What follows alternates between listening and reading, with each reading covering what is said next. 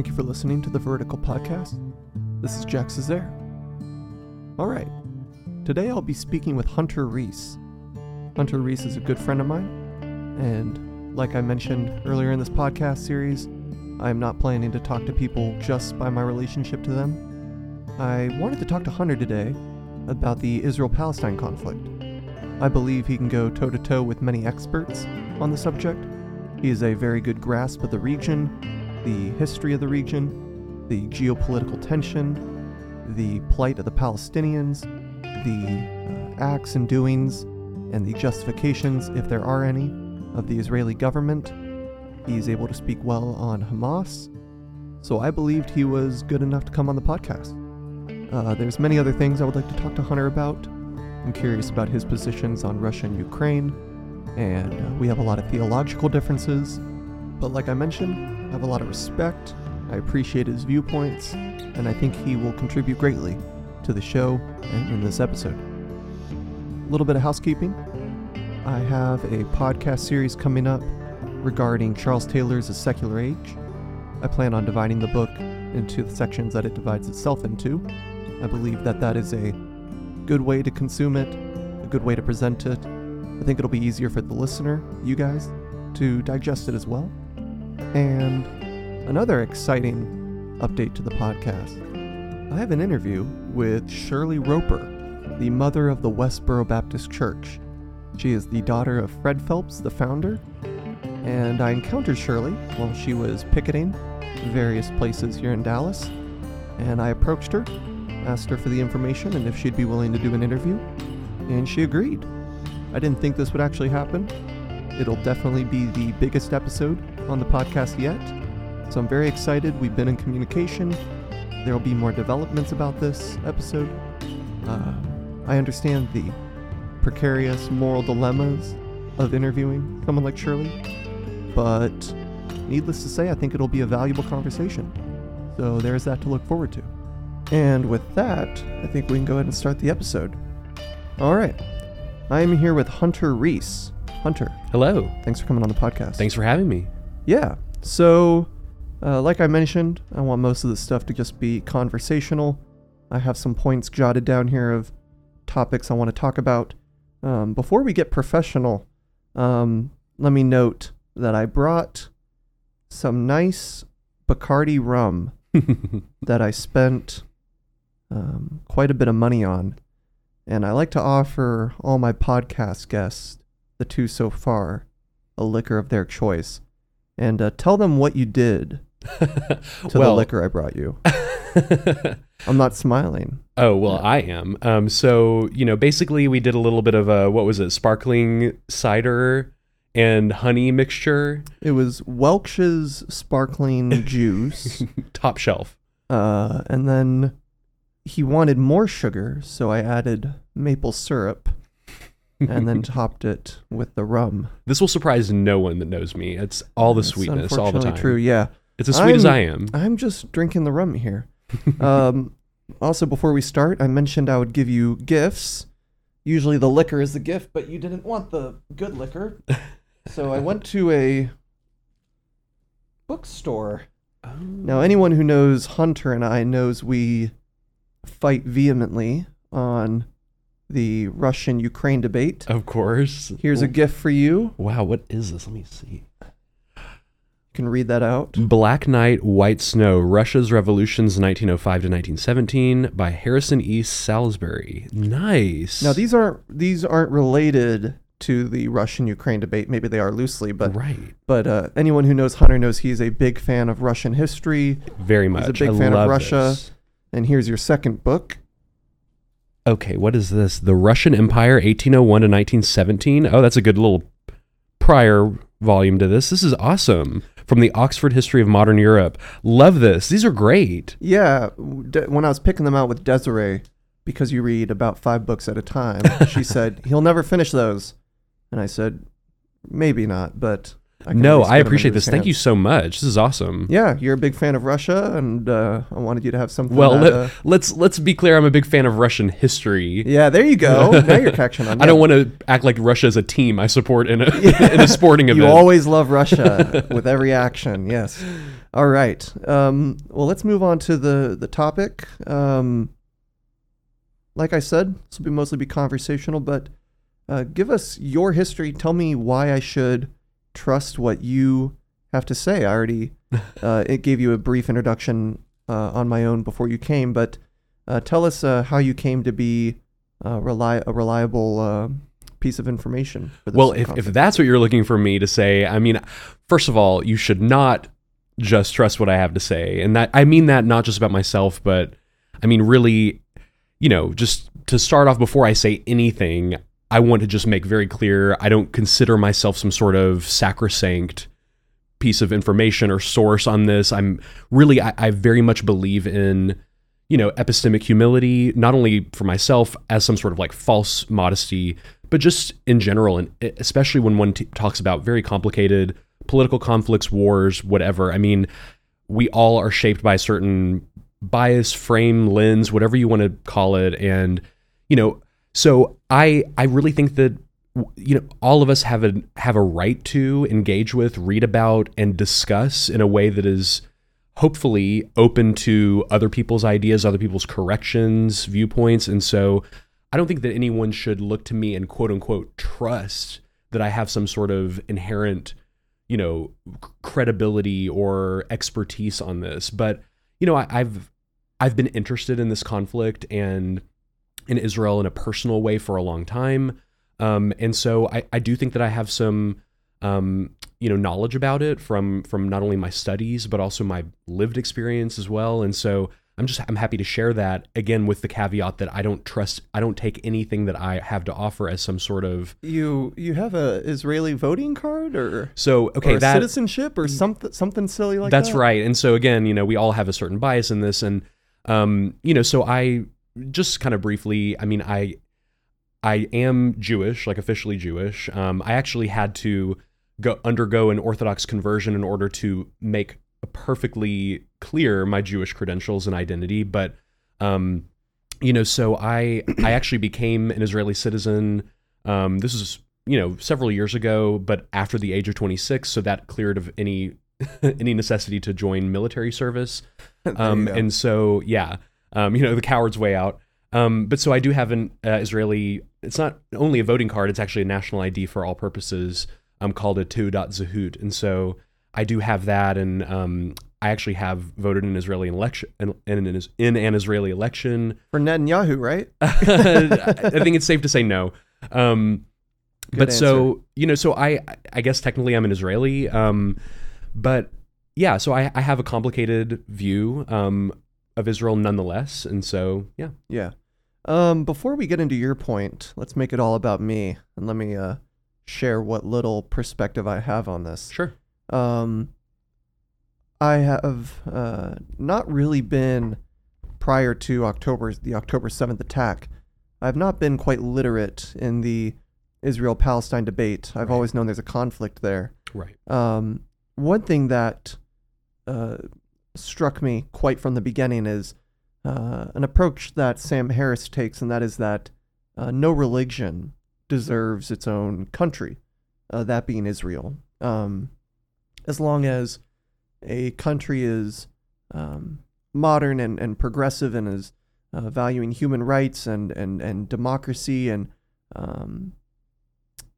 those sort of virtues we value, that is all that's necessary. But there is a danger, a harm, a threat of allowing religions to have their own geographical territory.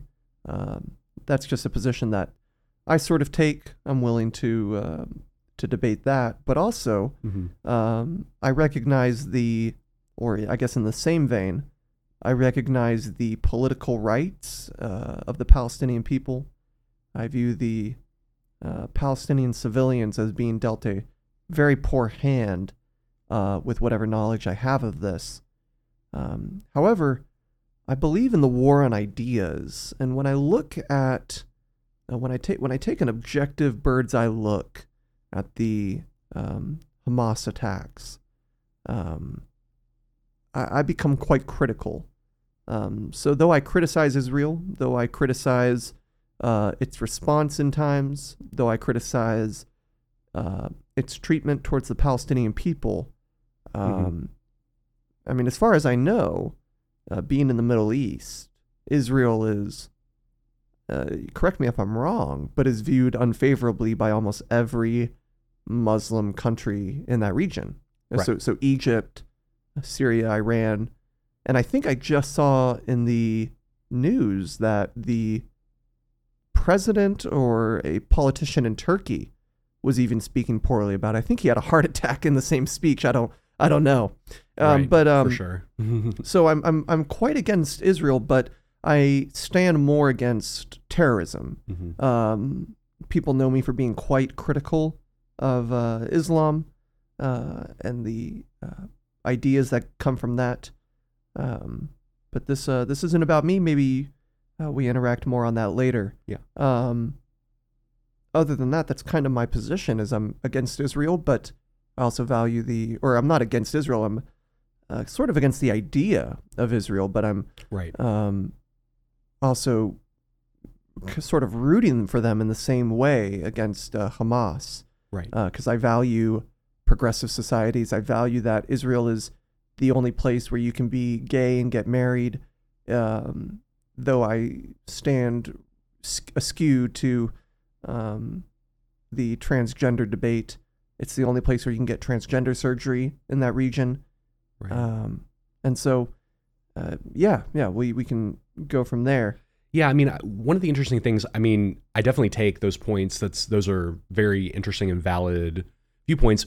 When it comes to, Israel as a Jewish state, I think this is an interesting kind of idea because, while you pointed out that you're opposed to the idea of a religion, being the kind of basis for a state or a country or a control over land, the Jewish question is, when it comes to identity, is I think a little bit more fraught. Like, is Jewishness just a religious identity, or is it also an ethnic identity, or is it also some sort of hybrid of the two? And this is, I think that this question, it's not one that has a patent, like, simple one-word answer to it. I think it's one that has defined, Jewish debate over time, and so I think that there is, again, and that's not to invalidate what you're saying as an objection, because I think even those who would say, okay, fine, let it be an ethnic identity, even a purely ethnic identity, the idea of defining a state based on the state belongs to an ethnic group, and there's this sort of potential, at least, for nationalism or supremacy. And I'm not necessarily saying that is, I'm not diagnosing Israel as 100% that, but those tendencies could still rear their head and have a problem there. But I just wanted to point out that the religious question is not irrelevant, but it's not the only question about what defines Israel identity. I've been quite interested in that. Jews are the only religion that is also a race, in a way. So the quote that I've heard from a lot of people I listen to is the word Islamophobia. Mm-hmm. That word is actually quite interesting when you break it down. And I think the quote, I think some people accredit it to Christopher Hitchens. I don't really know quite the source, but he says the word Islamophobia is a word invented by fascists, used by cowards to influence morons. And that really struck me because I can be known for being quite a critic of Christianity. We criticize capitalism, we criticize communism, we criticize totalitarianism, and sometimes we even criticize democracy. We criticize ideas, and ideas deserve to be criticized. Right. That is all of philosophy. And religions are philosophies.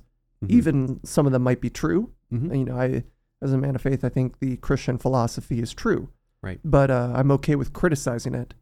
But it appears the public isn't okay with criticizing one particular religion. Right. There is no Christophobia or Buddhaphobia or atheisticophobia. There is no, we don't have these words. Right. Like the coinage of a special word for it, for sure. Yeah, but we do have Islamophobia, which strikes me as interesting. People, leading to the point you just made, and I promise I'm not going to talk the whole time. This is your time. To the point you just made, people might say, well, what about anti-Semitism? Right. Well, every anti-Semite that I see or hear about isn't ever quite criticizing the religious aspect of the Jews. Most anti-Semites probably don't even really know much about the religious aspect. Mm-hmm. They're criticizing them as a race. And I kind of view it that Coca-Cola is a type of soda. Well, anti-Semitism is a type of racism. It's just purely racist. Mm-hmm. When we criticize Islam, we're not criticizing the color or the identity of the person holding that idea. Right. I would say that there is, I mean, when you look at the history of anti-Semitism per se, there are, I think that that's what you're saying is absolutely mostly the case, but there is, I think when you, and again, just to reiterate from the beginning, I'm not like a quote expert in any of these fields of study or anything, but anti-Semitism does have at least an element of history of the religious anti-Semitism, the opposition to Judaism per se, and whether that be the rabbinic mindset, the rabbinic sages behind the Talmud, and these elements of Judaism that are particularly distinguishing from Christianity and other religions. There is, I think, especially when you look in the medieval period, much of the European, what you might term anti-Semitism, opposition to Judaism, was particularly focused on Judaism. They killed Jesus, right? Right. Well, Judaism as to put it that way. But to view Jews in a lens that was in opposition to Christ and to Christianity, and that may be less of an element now. I don't think it's non-existent now. But yeah, that is certainly, there's all these complicated strands in the history of anti-Semitism. Yeah. And that goes back to the complicated nature of the question of what is Jewish identity and what is it tied to, right? I was really interested because I've never, growing up in South Texas and something a lot easier to find, I find you can find racists pretty sparse around the area. They're not as common as they used to be, but you can find them. Mm-hmm. But I was always under the assumption that anti-Semitism has to be made up because I've never actually met a real anti-Semite. And it was so rare that for a long time in my life, I thought we could joke about anti-Semitism because show me a real anti-Semite. And I remember when Kanye started doing whatever Kanye does, I thought, oh, well, here's a man just doing another publicity stunt. But then I don't remember if I told you this. There was an individual who I went to Dallas Baptist with. I was never really close to him, but we interacted a few times. And he started posting pretty explicit anti-Semitical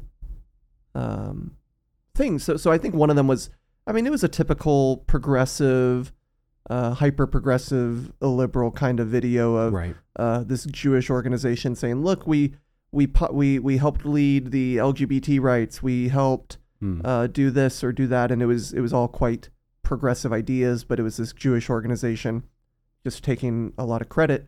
And then he posted the video and he said, they're not even pretending to not be the problem anymore. Oh, right. They're not even hiding it. And then the next meme he posted was, what group of people is plotting our demise right in front of us and we're not able to criticize it?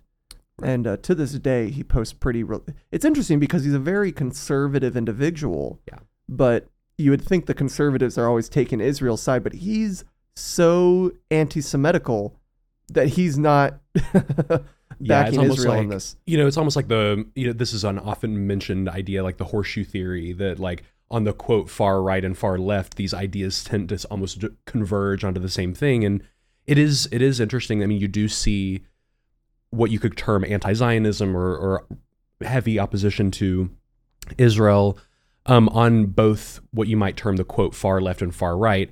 And for that matter, also anti-Semitism, which I am not stating is the same as anti-Zionism.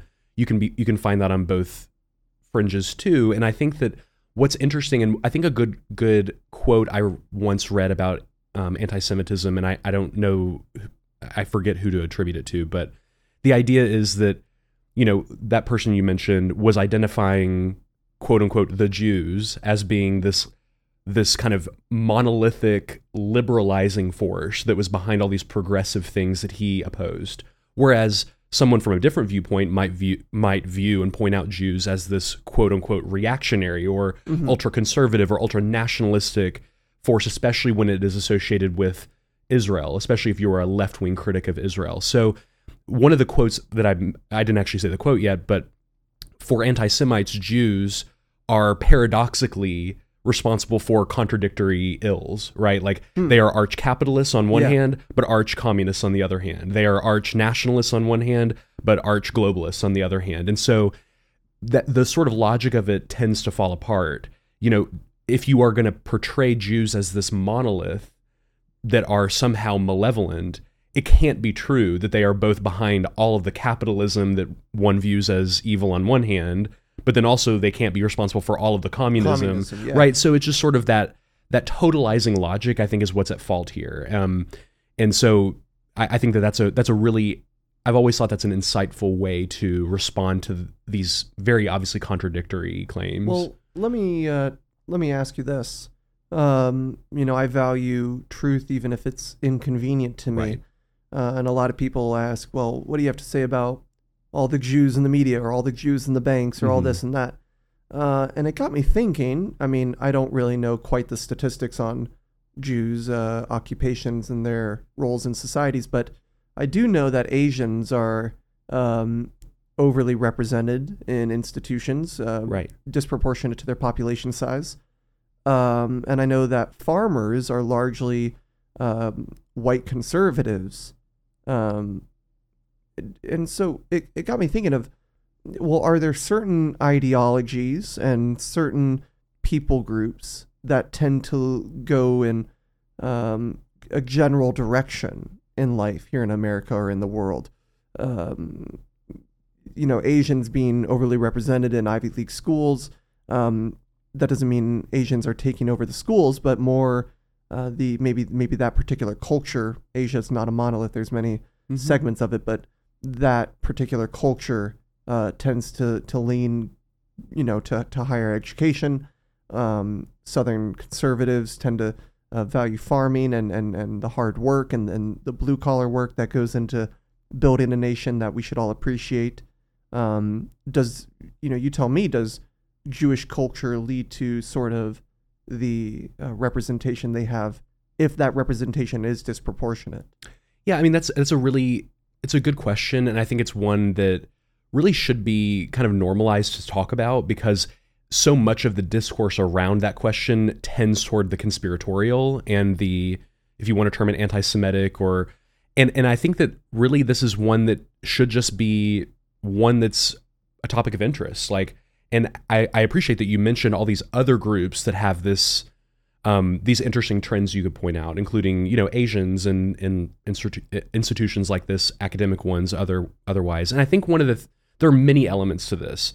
Part of the Jewish historical culture has been one of high literacy, high intellectualism, engagement with the written word, right? The people of the book, right? The written tradition. And I think that correlates to, but of course does not, mean a monolith by any means, but it correlates to an intellectualism and a love for ideas, a love for debate, right? Talmudic Judaism is all about debating to get down and distill even religious ideas. Like religious ideas in the rabbinic tradition are not something that, you have to hold a sort of deference toward. You actually can engage with them and debate them and object to them. And there's this really fruitful inquiry that comes out of it. And I think that just leads toward a pursuit of knowledge, a pursuit of wisdom, a pursuit of success. And so there's this high academic merit that comes with that. And that's, I think, in many ways similar to, if you look at, I don't want to speak about, quote, Asian culture, because there's so many Asian cultures, but there's also a great meritocratic tendency there. I mean, Amy Chua is a well-known Yale law professor who wrote, a book about being a tiger mother, right? And how she wants to pursue excellence and have her children pursue excellence. And I think that's something that, just tends to lead to a correlation of high representation in academic success. And certainly that is not, a trend that means anything you can conclude in the all or nothing language, like a totalizing language. But so those are just a couple of elements among many that might help to explain this. Yeah, this question interested me when, a lot of people will make the stereotypical joke about Asians and donut shops. And right. The whole thing is every donut shop you go into is owned by an Asian. And I would always quickly say, oh, you racist. But then it clicked with me when every time I'd go to get kolaches or donuts, I thought, damn it, dude, they're all Asians. Yeah. And it got me really curious.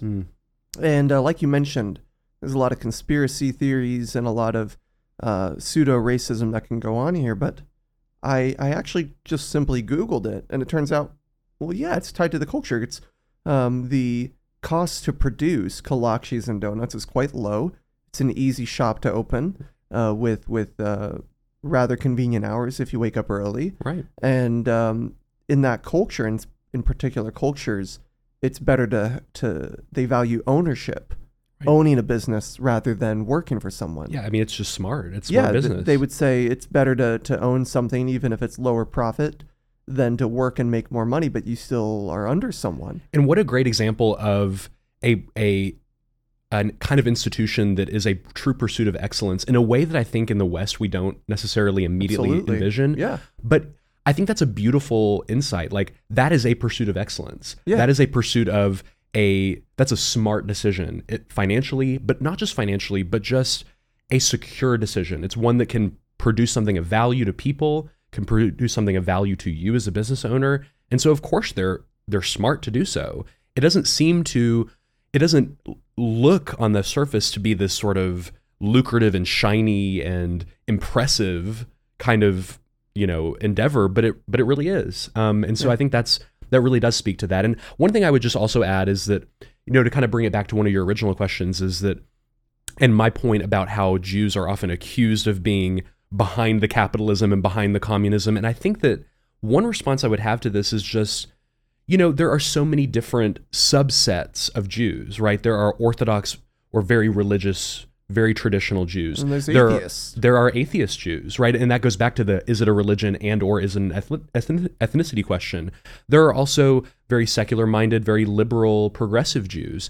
But one of the things that you see across the board is that there's a love for ideas and a love for getting involved in whatever activism or whatever political leadership might come from a vast array of different viewpoints, right? And so if you can say there's a high representation among capitalists or among the socialist revolutionaries or among whatever you're pointing to, then those are very different representations of the Jewish people, but they are bringing into it a sort of intellectualism and a pursuit of knowledge and a pursuit of excellence within that is maybe a common denominator. So I don't know, that's just one instinctive way I interpret it. All right, so let's steer our attention to the other side of the globe right now. Right. Not controversial at all. Yeah, right. Let's get you canceled. Yeah. So I have written here, how far back does this conflict go? And then debate on the role of religion, because in an effort to try to condition myself for this interview, I did my due liberty as a proclaimed liberal, and I watched a Vox documentary on this conflict. And Vox is sort of like Vice. They've lost a lot of credibility with me. I used to love Vice. Now I'm pretty bummed out with Vice. But anyways, Vox said, don't be fooled by anyone saying this is a religious conflict. This conflict goes back to the 40s or the 30s or the 50s, whatever it was, with the British. And that got me really curious. I mean, well, does this go to what I'm reading in the scriptures in the time of the Chronicles, I believe it is? Does it go back to that far, or is this purely just a modern day political conflict? So tell us.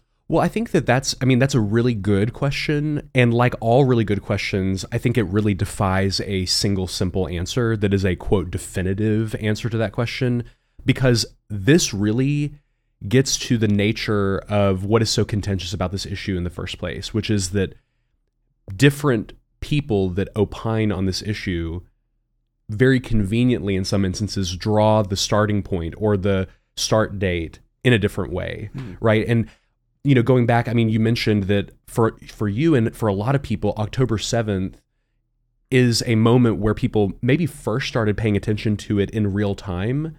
And that's, I think, first of all, that's natural because as especially younger generations, and I'm only, obviously a couple years older than you are because I'm very young. No, I think you're like 30 something. Well, whatever. That's all right. But yeah, especially as younger generations come of age, they get engaged politically by things that are happening recently or what's going on now.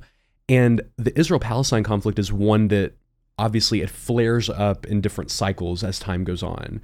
And so what's interesting about that is that I think even that fact itself points to this question of when do we begin the analysis? Like when does the start date begin for our framing of the conflict? And, it certainly does go back at least to the 40s. That's when the state of Israel was founded, right, in 1948.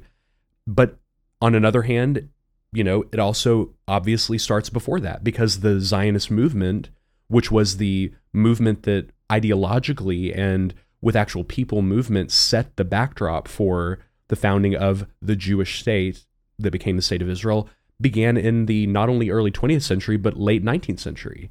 And then the question is, well, where did that come from? Well, it came from a few different things, and one of those was a historic, even if it is a biblical, or if some people might, as critics say, a mythological kind of association with the Jewish people in the land of Israel. And I'm not saying that that's mythological in the sense of fabricated, but one that goes back to the mythos, like the storied origin of Jewish nationhood. And so on one hand, all of those starting points are a valid place to begin the history of this conflict. What I think is important to keep in mind, whatever starting point you use to begin with, is that there is a lot of layers to the foundation underneath everything that's going on, right? Mm-hmm. This one cannot simply say this began in 1948. It's almost like view what created the foundation. Right. There's always something that predetermined it. Right. And I think one of the important things to understand about the modern Israel-Palestine conflict is that 1948 is a key year, but also in many ways 1967, the 1967 June, what's often called the 6-Day War, is also a key event in the history of the state of Israel, its relationship to other Arab countries, because there's oftentimes you'll hear, it's not just the Israel-Palestinian conflict, but also the Arab-Israeli conflict, namely not just the Palestinian Arabs, but also the Arab peoples in other countries, in the Arab states, other Arab countries themselves. And so the June 1967 war was a very key moment for Israel's relationship with the whole world, with the West, with the United States in particular, with the Soviet Union at the time, with other Arab countries, and with the Palestinians, both within Israel that are citizens of Israel and within the territories that Israel came to control from that date onward. And so, the question of when to start the assessment is like almost a never-ending question, but it is important. It is important to at least let's be open to going back earlier than whatever predetermined date we begin our analysis on. The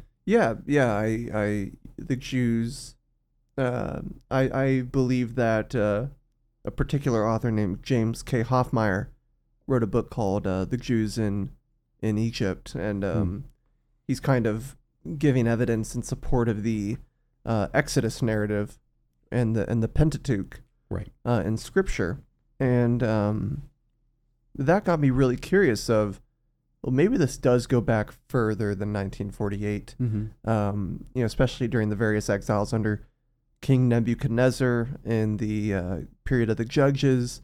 There is, I think, a total of 3 exiles throughout all of Scripture, and I don't quite know the guardrails in when the Jews left, came back, what particular geographical areas were theirs. But I say that to ask you, what amount of this is political and what amount of this is religious, because I mentioned you were there when I was discovering who the hell Benjamin Netanyahu is. Right. And what kind of clumsy name that is. And then who the hell is a classic Hebrew name, by the way. But then who the hell is giving this demagogue the innocent Disney name Bibi? I was just so perplexed. Right. So I went on a Benjamin Netanyahu binge. Binge, yeah, binge. And a Bibi binge, if you will. Yes. And like I mentioned, I'm really not quite familiar with much going on there, but I listened to, Lex Friedman's interview with Benjamin Netanyahu. Right. And I was struck at how many red flags this guy was giving me. He does not strike me as a religious individual. Well, he's not. And by the way, to say that he's not is not a controversial statement on my part. I mean, what's interesting about Israel is that it is really not, at least when you speak about it in broad terms, and demographically speaking, it is not a very religious country. That is not to say that there is not a substantial and important Jewish religious component, even politically, to the Knesset, which is the Israeli parliament. There certainly are, and they are key voting blocs that actually do interact with, at times, the government and at times the opposition. But Benjamin Netanyahu is a secular Israeli. I mean, he is not one that even claims to be not only not Orthodox, but even among what you might call capital C conservative Judaism, but he still argues for Zionism, right? And I think which is a religious claim. Am I right? Well, so this goes back to again my earlier point. The Zionist movement is another one of these things, and I know this is becoming kind of like a cliche almost at this point that I'm saying, but the Zionist movement was not a monolith. It was not a single movement with a single unified ideology. There were religious elements there were different waves of immigration of Jews to the land of Israel starting in the late 19th century, and the first one of which was predominantly religious. In other words, pilgrims, religious Jews who were going there because of the specifically religious valence to the land. Is there any other movement in the world you can compare this to? Well, I mean, this seems so unique. Yeah, that's an interesting question. But I mean, just to kind of finish threading this needle, there also were at the time really secular elements to the Zionist movement. There were labor Zionists who were, you might not say communists, but they were socialist, movements that aimed to build a sort of socialist workers' state in Israel. In fact, I mean, one of the well-known kind of cultural entities in Israel is the kibbutz. So a kibbutz is like a community. It's a commune, basically. It's a, kind of a workers-run little community that has agriculture and shared communal living. And so that was a major feature of not only the pre-state period in the early Zionist movement, but even really something that waned maybe into the 60s and 70s, but even as early as or as late as the 1950s, the kibbutzim were a real feature of Israeli society. So the Zionist movement had so many different representatives among it, which I think, and I say that as like a credit. That's something that is interesting and good. There were Zionist groups that wanted to build almost like a truly egalitarian kind of Jewish Arab solidarity within the state of Israel, what would become the state of Israel. There were those that wanted to make it a very Jewish kind of Jewish identified ethnic state. These were competing visions for what the future homeland would be. And so, it's the reality is often more complicated, especially when, as history often shows, different factions end up winning out and their vision becomes dominant. And then it becomes harder to see that there were competing ideas in the past that really did not win out over time. So how much, especially factoring in now bringing the other party in this, especially, it was pre-October 7th, but now it's the big theme is Hamas. Right. Maybe explain the origins of Palestine, the situation in the West Bank, Right. the gestation and the creation of Hamas. I do want you to touch on them Right. being elected, Right. and how that came about. Kind of get into the politics here and Yeah. and bring in the Palestinians. Of course. And I mean, in a way, I almost feel like that's been empty in my discussion so far, because the We Palestinian need the context. Yeah, well, and it's not just that it's context, it's that the Palestinian question is absolutely central to, anyone in terms of viewing the state of Israel and its history, and whether they recognize it or not, it is central.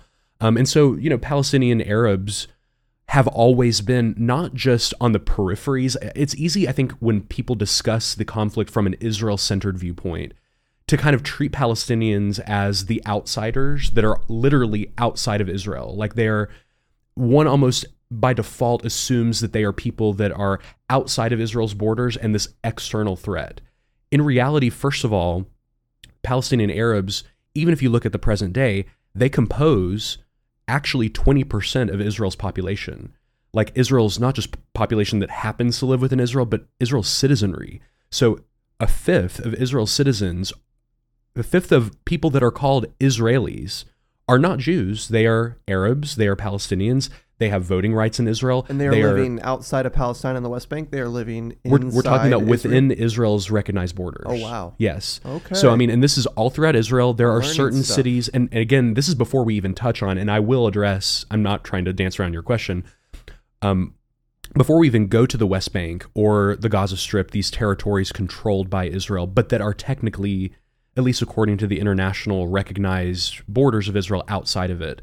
Even if you look inside Israel, and there are certain cities that have a higher, Palestinian Arab portion of the population. Nazareth, for example, which is of course a recognizable city in the Christian worldview. Nazareth is a key city in the north of Israel that is almost completely Arab. Really? Haifa, is a major city. It's, I think, one of the top, I don't want to cite a statistic that's wrong, but, you have Tel Aviv and Jerusalem, the two major, right, population centers in Israel, and Haifa is, I think, third. If it's not third, it's in the top 5. It also has a very diverse mix. Even when you look at Tel Aviv, there's Tel Aviv and there's Yaffo, or Jaffa as it's known historically. Yaffo is sort of outside of Tel Aviv proper, but it's part of the bigger, metropolitan area, and it has Arab markets. And I mean, so what's important to realize, and I mean, anyone who is very familiar with Israel does already know this, but to speak of Palestinians is not only to speak of outsiders, it's also to speak of people who are Israelis. There are Israelis who are Palestinians. And in the past, it was more fashionable, I think, to refer to them as, quote, Arab citizens of Israel, because the term Palestinian it's almost like it had this bad politicized connotation to it, but there's no reason that should be the case. Am I correct in saying the word, you might not know this, it's okay if you don't know this, I believe the term Palestinian derives from the Philistines. Is that correct? Well, that's an interesting question. It's a complicated question. Because I think all my questions are becoming complicated. Well, that means you're asking good ones. That's not a bad thing at all. Quite the opposite. But Palestine as a term has been used not only going back to the Romans, as many people know, right? Like Roman, Latin, the Latin term Palestine, but also there's an etymological connection to the Philistines, right? To other Semitic languages, to Hebrew.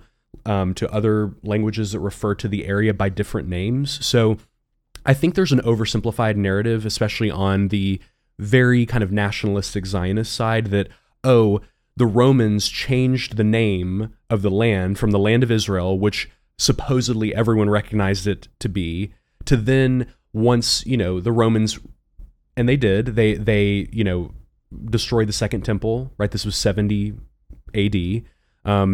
Then there's a sense in which the narrative says that they, in order to humiliate the Jews, they changed the name from Judea or Israel to then Palestine. As in a way, the kind of simplified narrative goes, they picked that name as a way to humiliate Jews by associating the land's name with one of the biblical arch enemies of the people of Israel.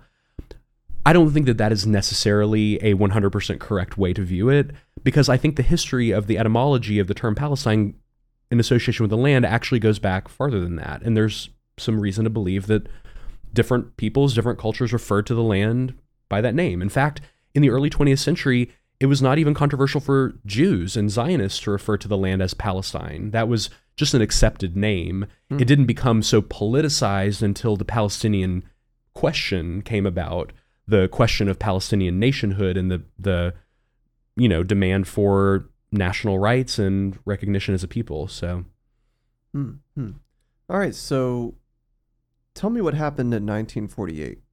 So in 1948, which was of course the year that Israel was founded as a state, and I should, by the way, point out, was recognized by the United Nations, by actually the Soviet Union first, in a sort of UN kind of roll call vote, if you will. Soviet Union is woke. Well, they did not remain that supportive of the state of Israel, especially after the 1967 Six-Day War. But that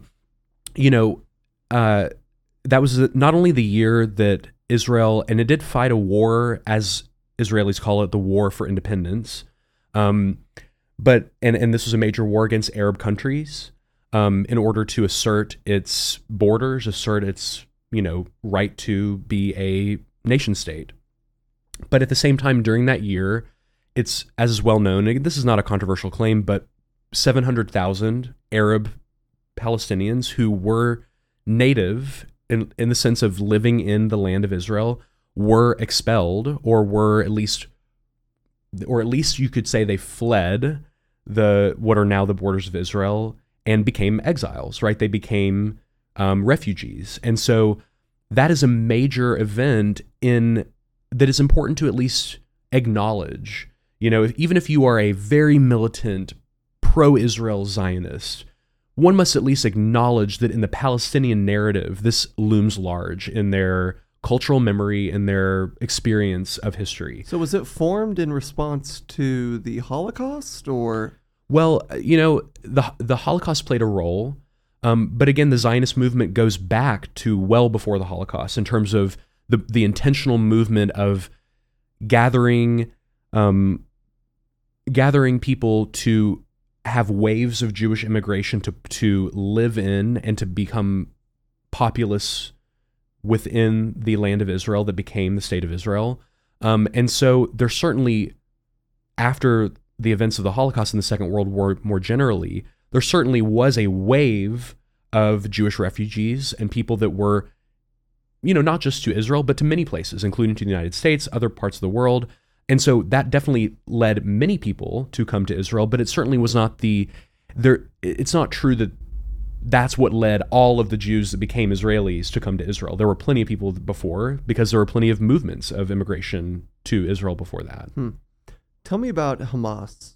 So before I speak about Hamas specifically as a political and as a terrorist organization and as a faction, what's important to kind of contextualize this is that after 1948, the Israeli borders were recognized, and I think, so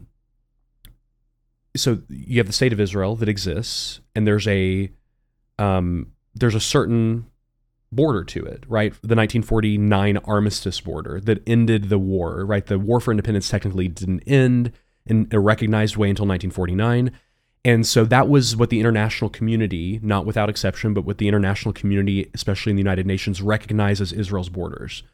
Then in 1967, Israel fought a major war over only 6 days and managed to conquer and defeat multiple Arab states, including Egypt, including Jordan. By the way, Egypt and Jordan famously have normalized relationships with Israel now. They actually have treaties of peace with Israel, even though, like you mentioned earlier, there are not so, uniformly positive views about Israel among the people in those countries. But so Israel, real quick, sorry, yes. You said a 6-day war in 1967. It was Israel against who?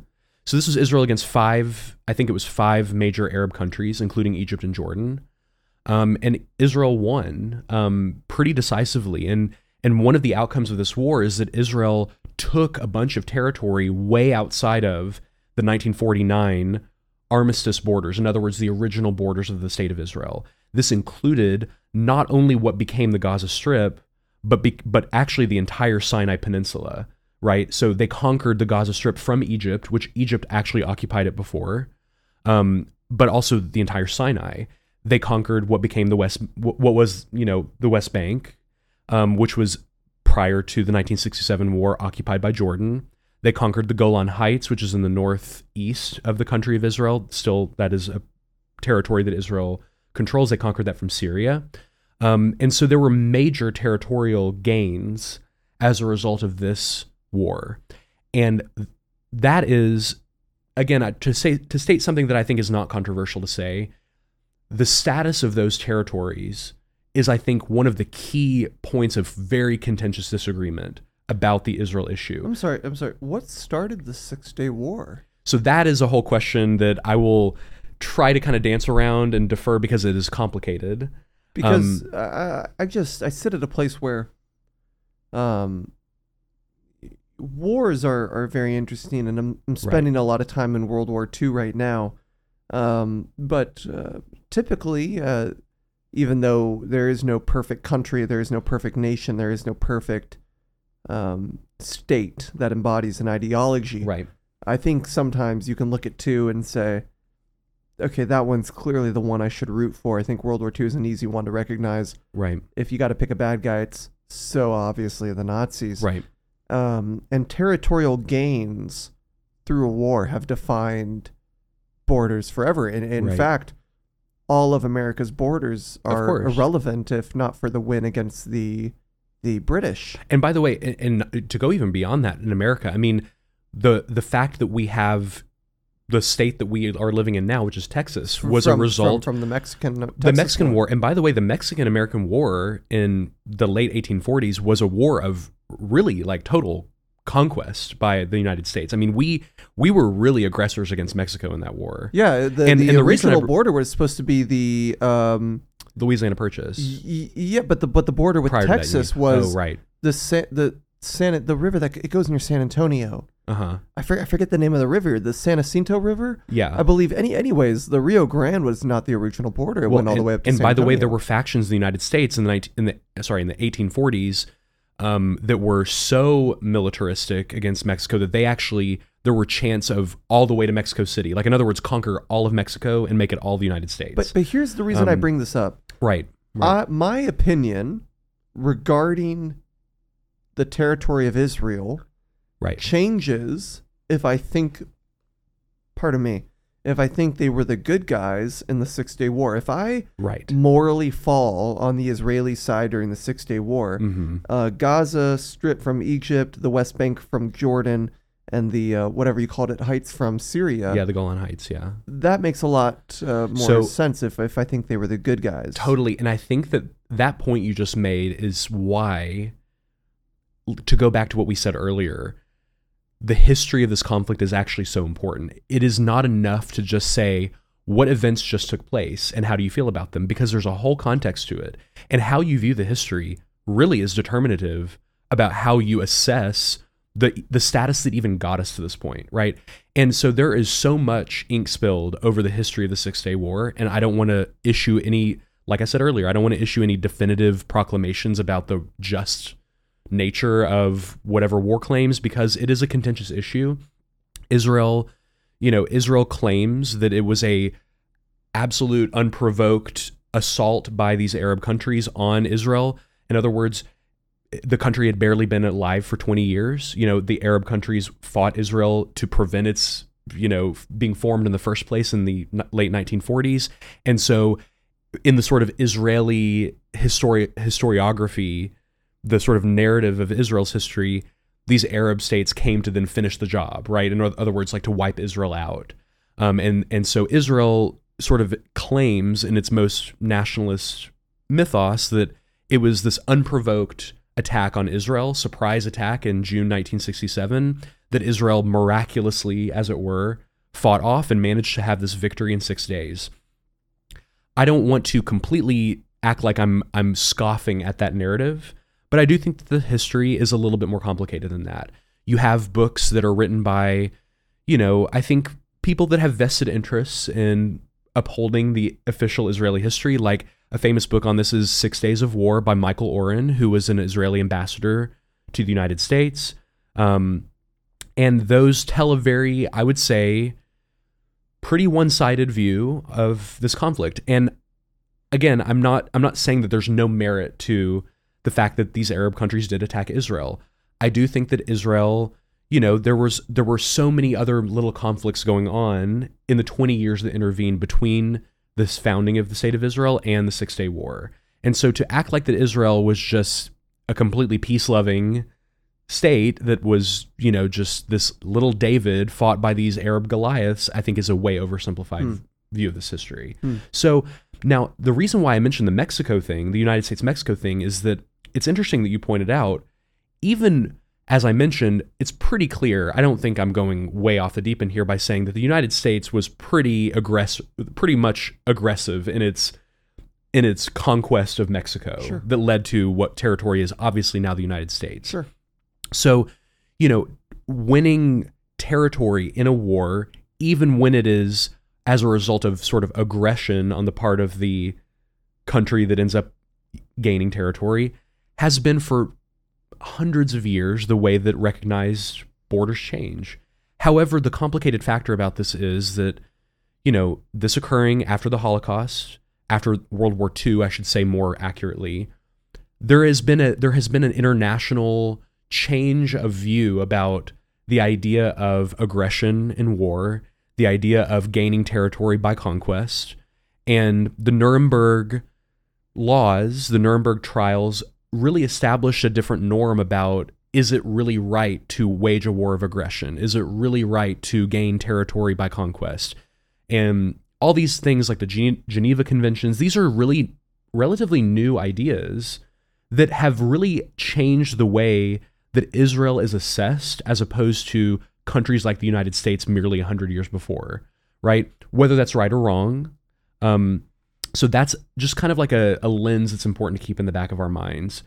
Whether we say, okay, well, Israel gained these territories, so what? Why is anyone objecting to it? Well, the fact is, whether you like it or not, the United Nations existed at that time, and the United Nations said, no, you don't just win a war, and therefore everyone has to acknowledge the territory you now occupy is yours.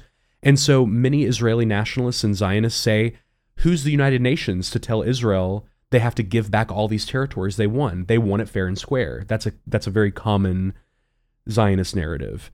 But regardless, here's the reality.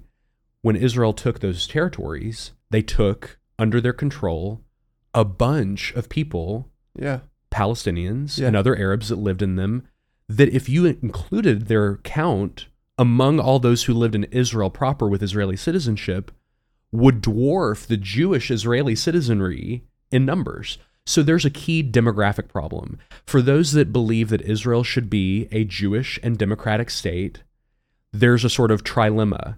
You can't be Jewish, democratic, and control all the territory and all the people that Israel still controls, because the territory that Israel controls includes a majority of people that are not Jewish. So, in other words, you can have Greater Israel that's Jewish, but it can't be democratic. Or you could have a Jewish democratic state, but then you must make a political settlement and give back this land that includes these people that are then not going to be Israelis. Or you can be Jewish and a Greater Israel and have no claim to democracy, right? And that's I think this is a really helpful way to view this, because at the end of the day, even from just the Israel perspective, which I want to emphasize, I'm speaking now really on an Israeli interest level only, there is this issue that is sort of the elephant in the room, right? Israel cannot maintain the status quo as a Jewish and democratic claim to a state with all this control over all this other territory and all these other people. Yeah, I'm just curious, is there you tell me if I'm wrong, is there a security threat to Israel? I mean, they are surrounded by countries that, I mean, there are people in these countries that not only deny the Holocaust, but deny it because it's too good to be true. Right. Right. I mean, I think a leader in Hamas said that. Is there a security threat with giving this up? But also, why are, an interesting question I think Harris posted is, why is Egypt not taking in refugees? Right. Yeah, I mean, these are great questions. I mean, first of all, absolutely, there is, I think it's silly for anyone to deny that Israel has, to some degree, to a large degree even, a valid citation of a security threat. Security absolutely is an Israeli concern and interest. The question really is, how do we prevent that from being a blanket kind of carte blanche justification for whatever the Israeli military does or wants to do or has done, right? And how much can Israel balance its security needs with other important concerns, humanitarian concerns, diplomatic concerns, public relations concerns? These are all legitimate concerns as well that don't negate the security threat, but actually really, arguably, they actually may contribute to the security threat also in their own ways, right? So, I mean, I think that this is kind of not the, but a key question. It's such a key one, for sure. I don't know if there was another element that you wanted me to. Well, I do want to return to that question from a while ago of Hamas and its origins, right? And I've promised I've not been trying to I dance around don't this. think you're dancing around. There's so much context more here. And I mean, we've only like scratched the tip of the massive iceberg of this. But so, first of all, Hamas is not the only or first political faction that has come out of the Palestinian people, right? But Hamas was founded in the late 1980s. It is, to speak about the religion question, it is an Islamist movement, a militant terrorist Islamist movement, you don't for say. Sure. Right. I mean, there's no question. I'm not going to sit here and like try to make some sort of apologetics for Hamas. If anyone's thinking that, then I'm sorry I gave that impression, because it's certainly not happening. But, they emerged in the late 1980s. This was a time of what you might have heard of the First Intifada, which was an uprising. An uprising in these territories controlled by Israel on the part of Palestinians against Israeli military presence, right? And so there was all this upheaval and all of these political and otherwise, tensions going on within Palestinians. And so Hamas emerged, and when you talk about, I know you want to get to the specific era of its control over the Gaza Strip, which, it was elected in 2000, I believe 5 or 6. I can't remember the exact year, and I'm always clear when I don't know the year. But, so it was elected then. That was what, that's 17, 18 years ago. So they were elected, and they now control. Again, what's important to understand about it is that it's not just a, quote, terrorist group, though it is also this group that has this presence in society in Gaza, where it provides, it's kind of like a classic, there's older members, there's elders. Oh yeah, it's this classic kind of like old school political machine, like the machine politics in the United States even was. I don't want to say it's like Hamas is like the parties in the United States. They're a little different over there. No. Yeah, let me not make a complete one-to-one, but what I mean is that it runs more than just political party things that we would associate. It has social programs, and I say this not as like cartoons. Right. No, I say this not to praise Hamas, but like they provide this sort of patronage in order to gain people's support. It's really cynical. Like, I mean, what I mean to say? Like, they do these favors for the people in order to buy, keep, and earn their trust. They provide these quote unquote services. They are a militant group. They are a political faction. There are all these things all at once. And that makes it really difficult to just say, okay, this is this militant group to get rid of, because they are so enmeshed in all these different layers of society, what little there is in Gaza, that it's difficult to just speak about them as a militant group, though they are. And that's one of the really thorny issues about this, is that, and many Israel enthusiasts would say, look, this is the problem. In Israel, in a country like Israel, you have a clean division between here are the military figures, and here are the political figures, and here are the civil society figures, and here are the journalists. And whereas in Gaza and in Palestinian society, it's a little bit more blurry, right? Like, what are the lines between military versus political? There really aren't as clean cut. So I'm just seeing here.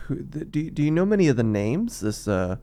I think this guy Ismail Haniyeh is like the leader of. Yeah, Ismail Haniyeh. Yeah. So wow, I'm always impressed when people just know random facts like this. Are you familiar with him? Can you say much about him? Not deeply. I mean, like I'm sure will not surprise you at all, many of the key figures in the leadership of Hamas are very corrupt. They have a high net worth, right? They have links to other Arab countries, in the region, like Qatar. Are they getting funding from UAE or shrug? I mean, it's all very kind of shady and unclear. So certainly, there's what's clear is that there's corruption there. Is UAE predominantly Arab? Yeah. I mean, I can't. I don't want to pontificate about exactly the threads of connection. Sure. No, it's certainly clear that they have backing from other elements. They're getting money that's not from the people. Right, Got it. Right. Which, I mean, is not surprising. The people are like so here. destitute. I mean, not just that, but I mean, it's the people of Gaza are so destitute. They don't have money to, hand over that substantive net worth to the political and military factions of Hamas. Like, what can they get from those people? They're so destitute. So anyway, it's. Okay, so tell me the difference between Gaza and the West Bank. So, I mean, first of all, the difference, there are two completely geographically non-contiguous territories, right? There's no connection geographically between the two. Israel's actual proper territory divides those two regions, right? Now, both the Gaza Strip and the West Bank are the two key territories, like I mentioned, that Israel took control of militarily in the 1967 Six-Day War, right? And those two territories are the focus of the Palestinian desire for a Palestinian state, right? They want those two territories to be a Palestinian state. And that's for the entire span of time that there has been a discussion about a two-state settlement or a two-state solution to the conflict. That's what's been in mind, is the Gaza Strip and the West Bank. Now, the difference is not just that they are disconnected from one another, but the way that Israel controls or relates to, you could say, both territories, right? So Israel used to have a military presence in Gaza as well, up until 2005.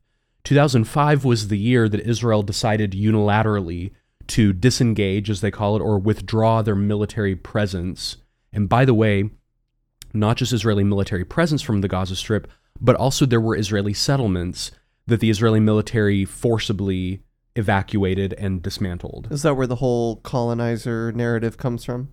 Well, I wouldn't say it's where the whole narrative comes from, but it certainly was an element or a theater of that whole, discourse. So one of the things, and by the way, it's important to note when it comes to the question of Israeli settlements and settlers, meaning those who are Israeli citizens, but who live in territories controlled by Israel, but that are outside of those that are recognized as belonging to Israel. Again, this goes back to is it the 1949 borders that everyone recognizes, or is it the broader 1967 territories that are not recognized, so they're considered occupied territories, right? So settlements is a term used to describe Israeli citizens building towns, cities, residences outside of what is properly internationally recognized to be Israel's territory. So this did not begin in the West Bank and in the Gaza Strip only. If you go back, remember I mentioned that Israel conquered the Sinai Peninsula in the 1967 war. And actually, Israel did not give back the Sinai until the early 1980s. You may know that Israel's first major peace treaty of two that there have been so far with a single other Arab state was between Israel and Egypt in 1979. This was the Camp David Accords, overseen by President Jimmy Carter, where, Israeli Prime Minister Menachem Begin and Egypt's President Sadat signed a peace treaty where Egypt agreed to recognize Israel. This is the first Arab country to formally recognize the state of Israel, which was a big deal, in exchange for Israel agreeing to give back the Sinai Peninsula. And so in the next few years, culminating in a really kind of climactic event in 1982, Israel dismantled its settlements in the Sinai, including, very lovely kind of seaside Sinai settlements that Israel was very proud of. And so this became a major issue. And always these events of Israel having to evacuate by military force its own citizens, its own settlers from its, quote unquote, its own territory gained in the war. Mm-hmm. It's this event that really has this kind of shock from the Israeli public. Like, look at us. Look at how dare we be asked to use our military to take our people out of these territories. But those were key events. And so that same event kind of echoed again in 2005 when the Israeli military took away and dismantled settlements, one of the most famous ones of which, if you look this up, is called Gush Katif. Gush Katif was this flowering Israeli settlement in the Gaza Strip that was forcibly dismantled, its settlers removed, evacuated by the Israeli military. Okay. Tell me what happened on October 7th, and Right. tell me about the Israeli response and the current ongoing response. Right. Real quick, sorry. Yeah. Are you familiar with Douglas Murray? Oh, yeah. What are your thoughts on Douglas? I haven't engaged so much with his work that I don't want to make too many dispositive claims, but I think he's an interesting figure. I enjoy listening to him. Any interviews with him, any discussions with him. I'd love to read more of his actual writings.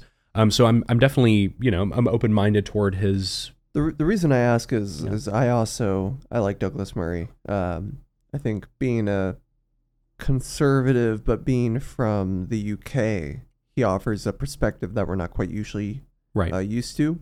And he recently did an interview on a podcast called Call Me Back.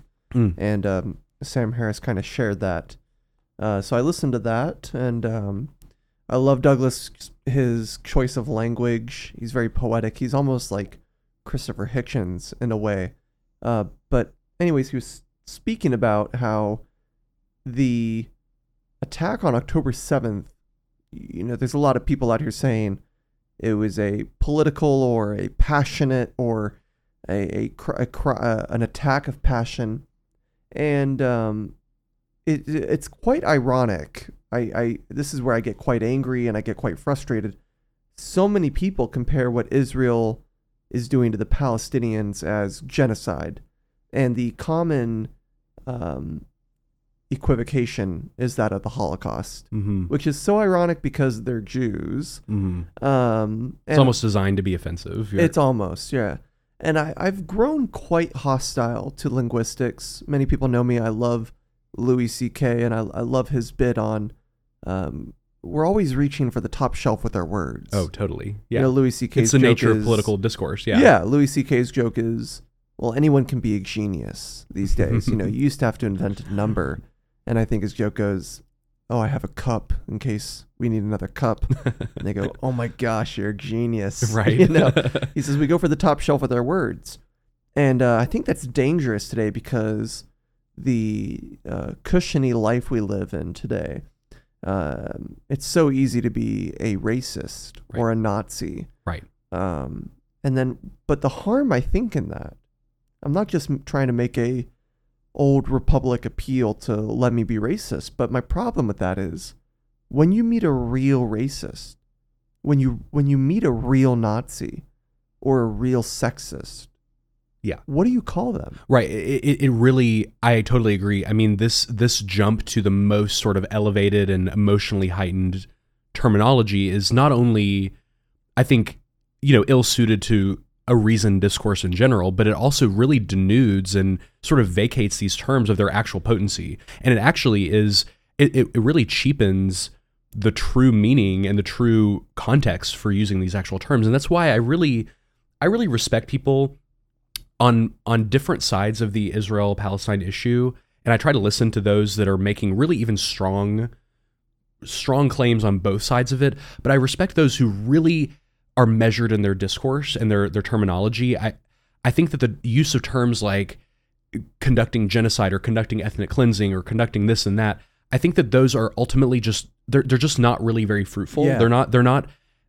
I tend to see a correlation between those that use those terms as a sort of reflex, and I see a correlation between that and a real hesitancy toward just a kind of dispositive, fact-based analysis of the situation, right? Yeah. And you can totally engage in a very pointed critique of Israel. Like, there are many people who I follow that I respect that I would consider to be a little bit more, I don't want to say anti-Israel, because again, that to me is a loaded term, but like very critical of Israel to a degree that maybe I'm even not quite as comfortable with, but who are very measured in the way that they discuss what Israel's doing in Gaza. They don't jump to saying this is a, quote, ethnic cleansing operation, because they don't find that to even be a helpful way of reaching their audience and reaching other people. I get quite bothered with the word genocide, and I think it's because, not to brag, I think it's because I'm reading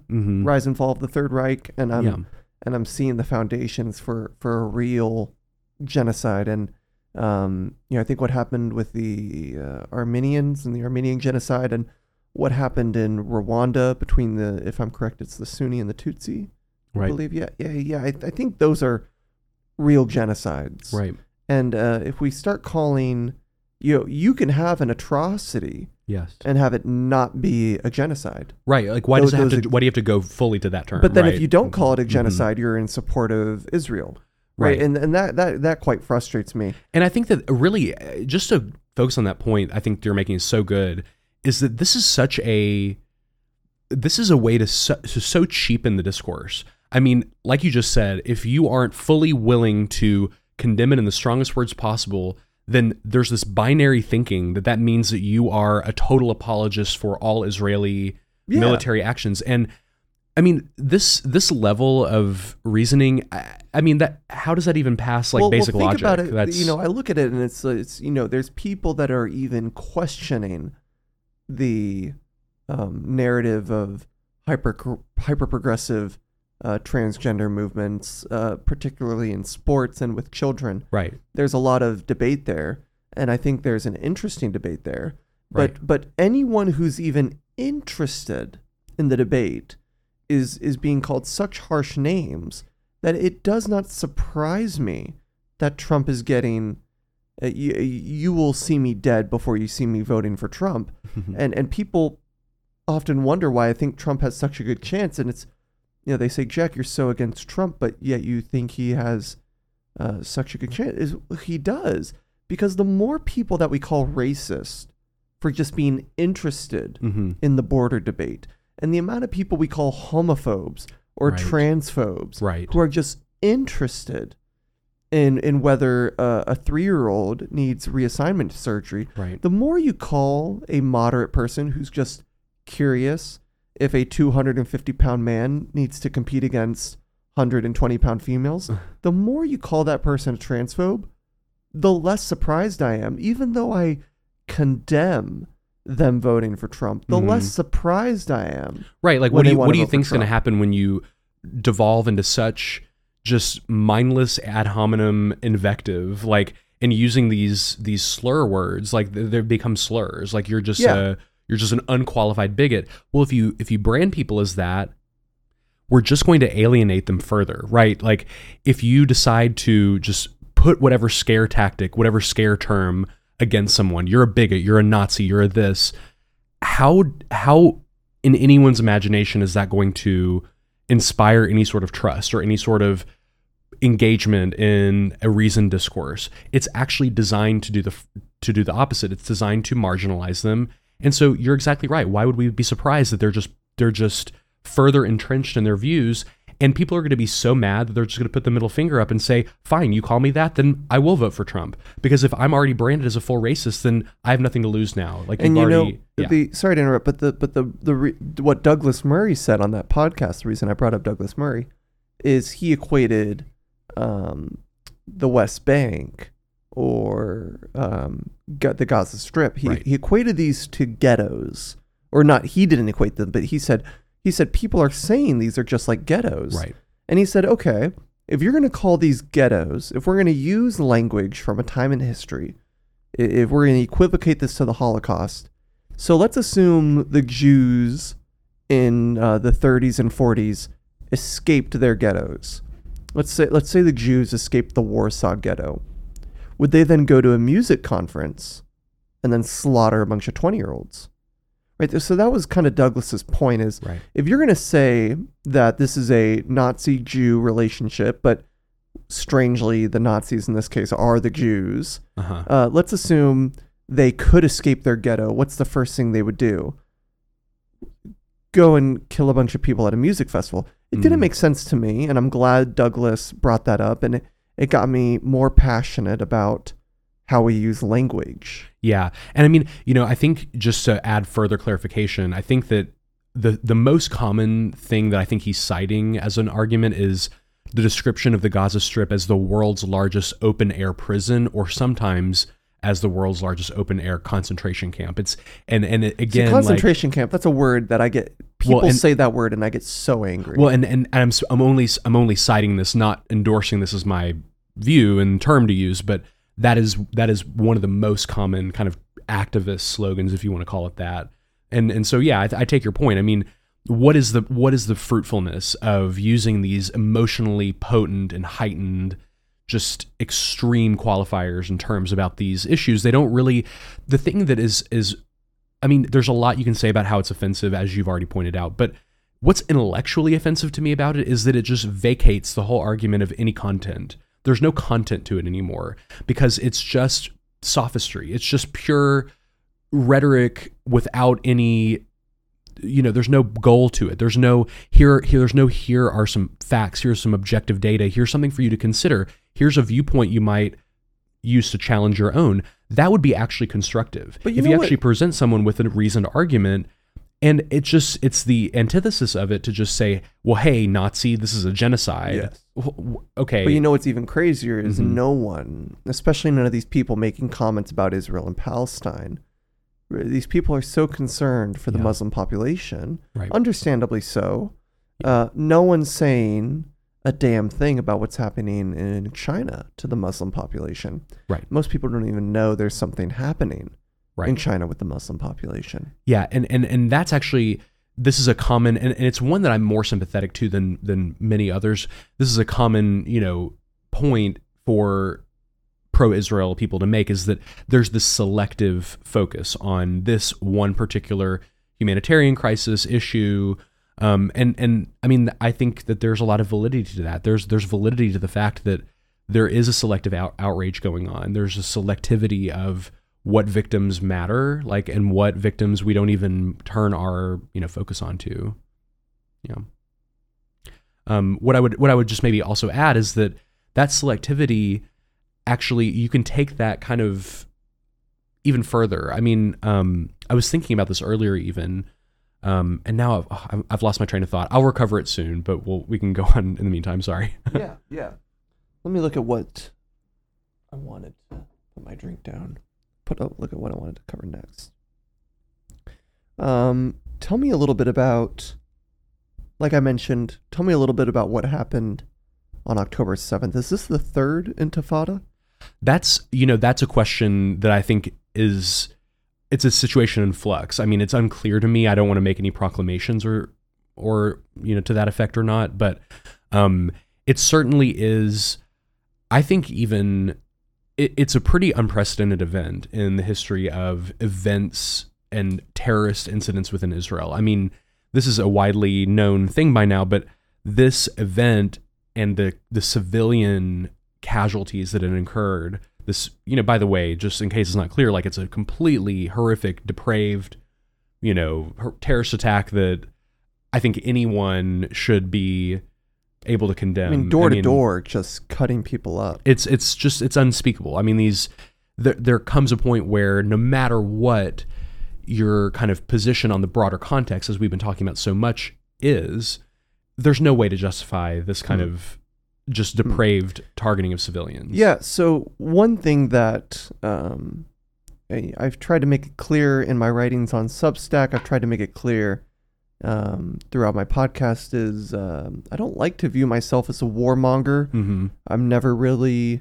excited for war. I'm never quite happy about war. Right. However, I'm very hostile to doing nothing in the face of a threat. Right. Oftentimes, especially with the Russia-Ukraine debate, I'm very open for Putin surrendering. I'm very open for him putting down his arms and telling his troops to retreat. That sounds like a great outcome.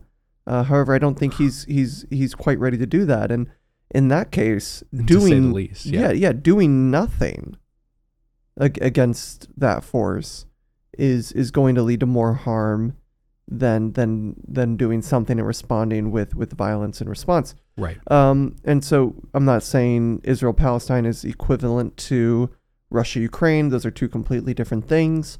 But when an attack like that happens, a response is obviously needed. Mm-hmm. And Douglas Murray talks about this on the podcast, but I agree with him, and I'm gonna justify it here as well. Is you don't respond in equal proportion, right? You don't meet an attacking force with an equal force. You want to be a step ahead of that. This is the theory and the philosophy behind all of law enforcement is for your safety, you don't want to match each criminal or each person that's going to attack you. You don't want to match them with their force. You want to go beyond that. If you're the force for good, you don't want to be responding equally. And we see this throughout combat in all of history. If you have a force approaching with you, you don't send an equal amount of troops. You send significantly more. You want your force to be overpowering to the enemy. And so when it comes to terrorist organizations, especially terrorist organizations that are centered not around political ideologies, but religious ones, regarding those terrorist organizations, I become quite hostile. Mm-hmm. And I want to see them eradicated. Right. I want to see them completely wiped out the face of our advanced and progressive and modern societies. But I will say I know the Gaza Strip is densely populated, and let me just say this just real mm-hmm. quick is it's a very densely populated area, and there are civilian casualties. And just as people know, I argued with Charlie Kirk on this proposition is intention matters. Right? So if you are deliberately targeting civilians, I mean, that is quite clear who the bad person is there.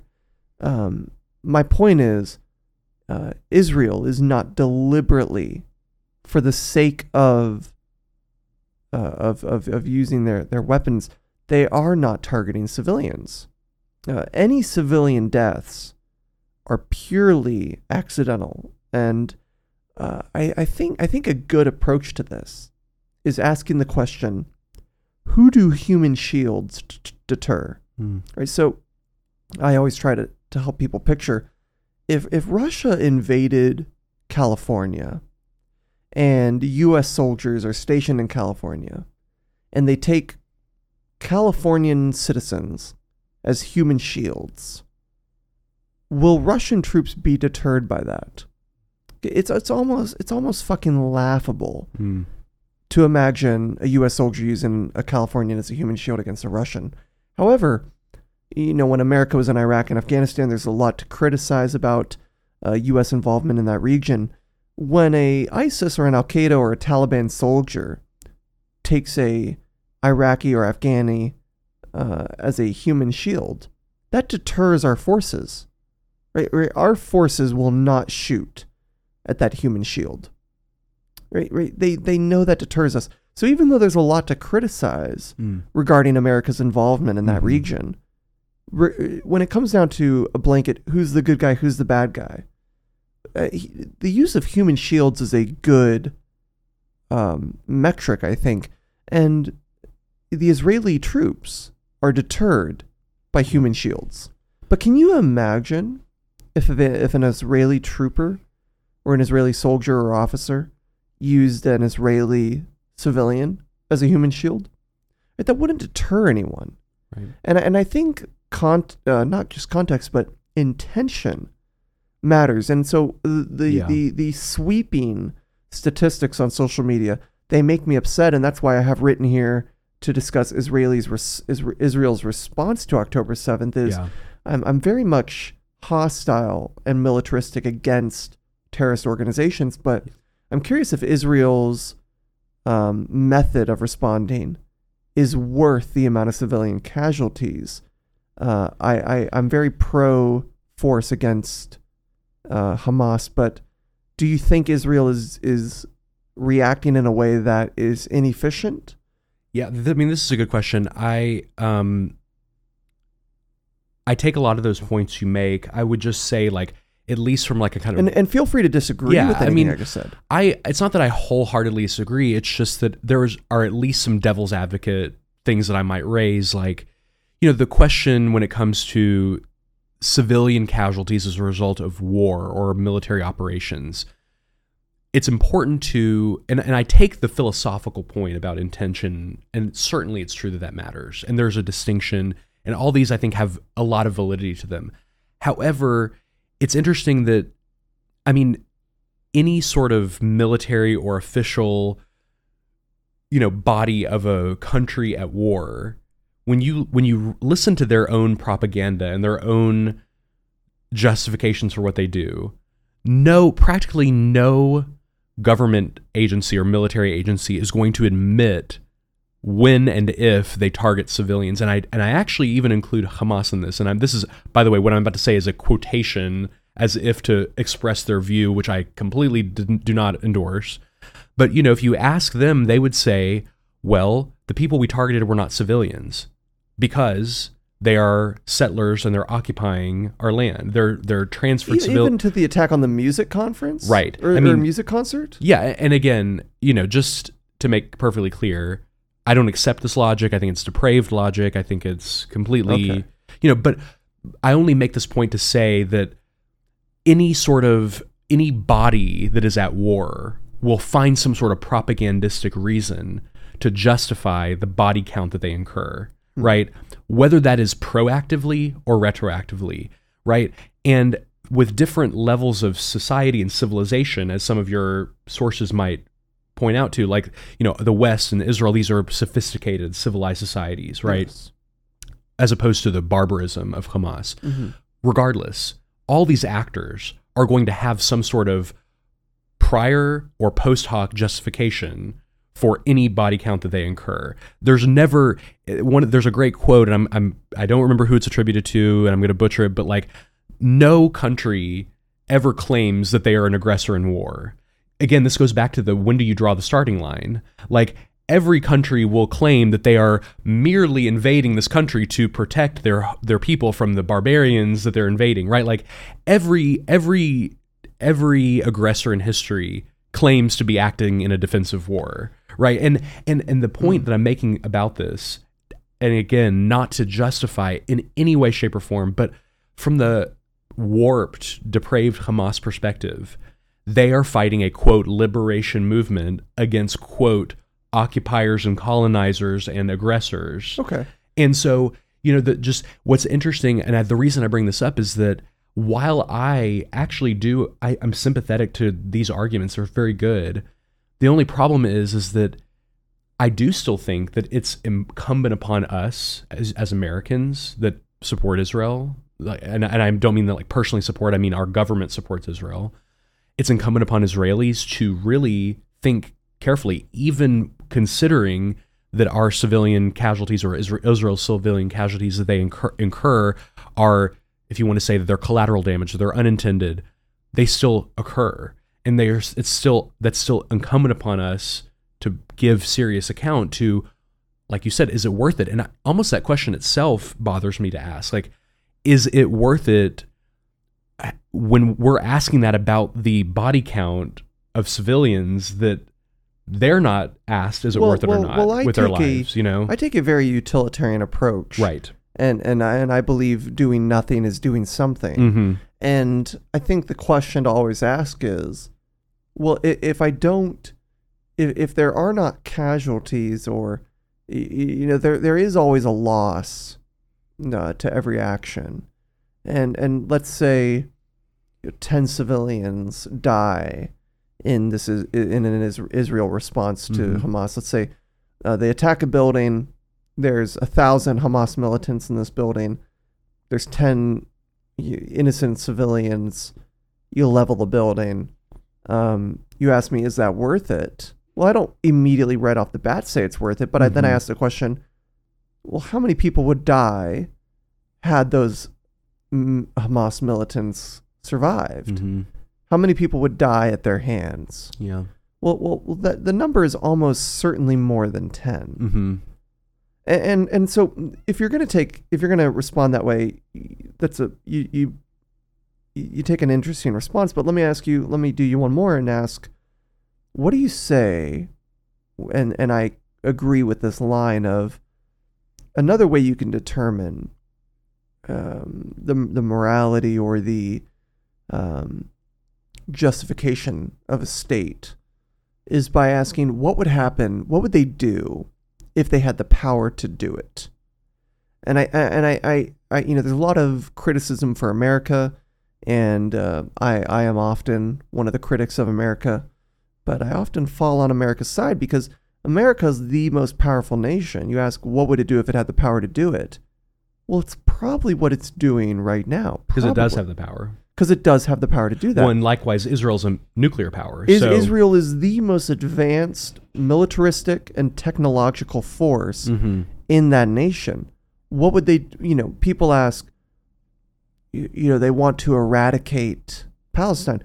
Well, they have the power to do that. And by the way... they haven't. And by the way, and this is a point I actually meant to mention earlier, you know, when you're talking about how inflated it is to use terms like genocide, one of the things that's so... They could genocide. Yeah, they could. And actually what's so offensive about that idea is that, like I mentioned earlier, 1/5 of Israel's own citizens are Palestinian Arabs. So the idea that Israel's trying to eradicate, like in a systematized, you know, genocidal way, this people, when they hold within their country citizens, that, you know, and by the way, I will say, just to kind of like hedge this, there are plenty of valid concerns about the way that Palestinian citizens of Israel are treated in an unequal way in certain regards. When it comes to Israeli Jewish citizens, absolutely.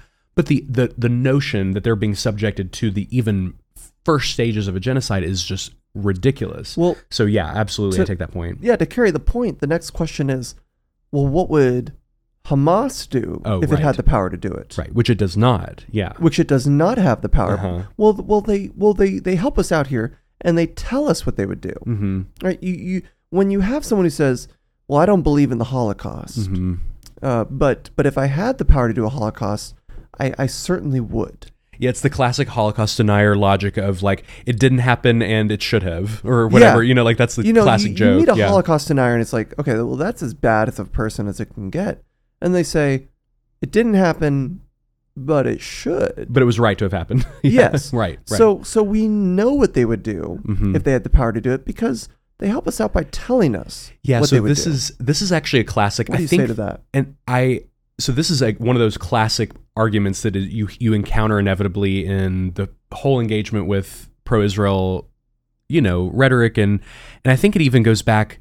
This is one of those long-time quotes from probably someone like Golda Meir, who was, you know, Prime Minister of Israel in the early 1970s.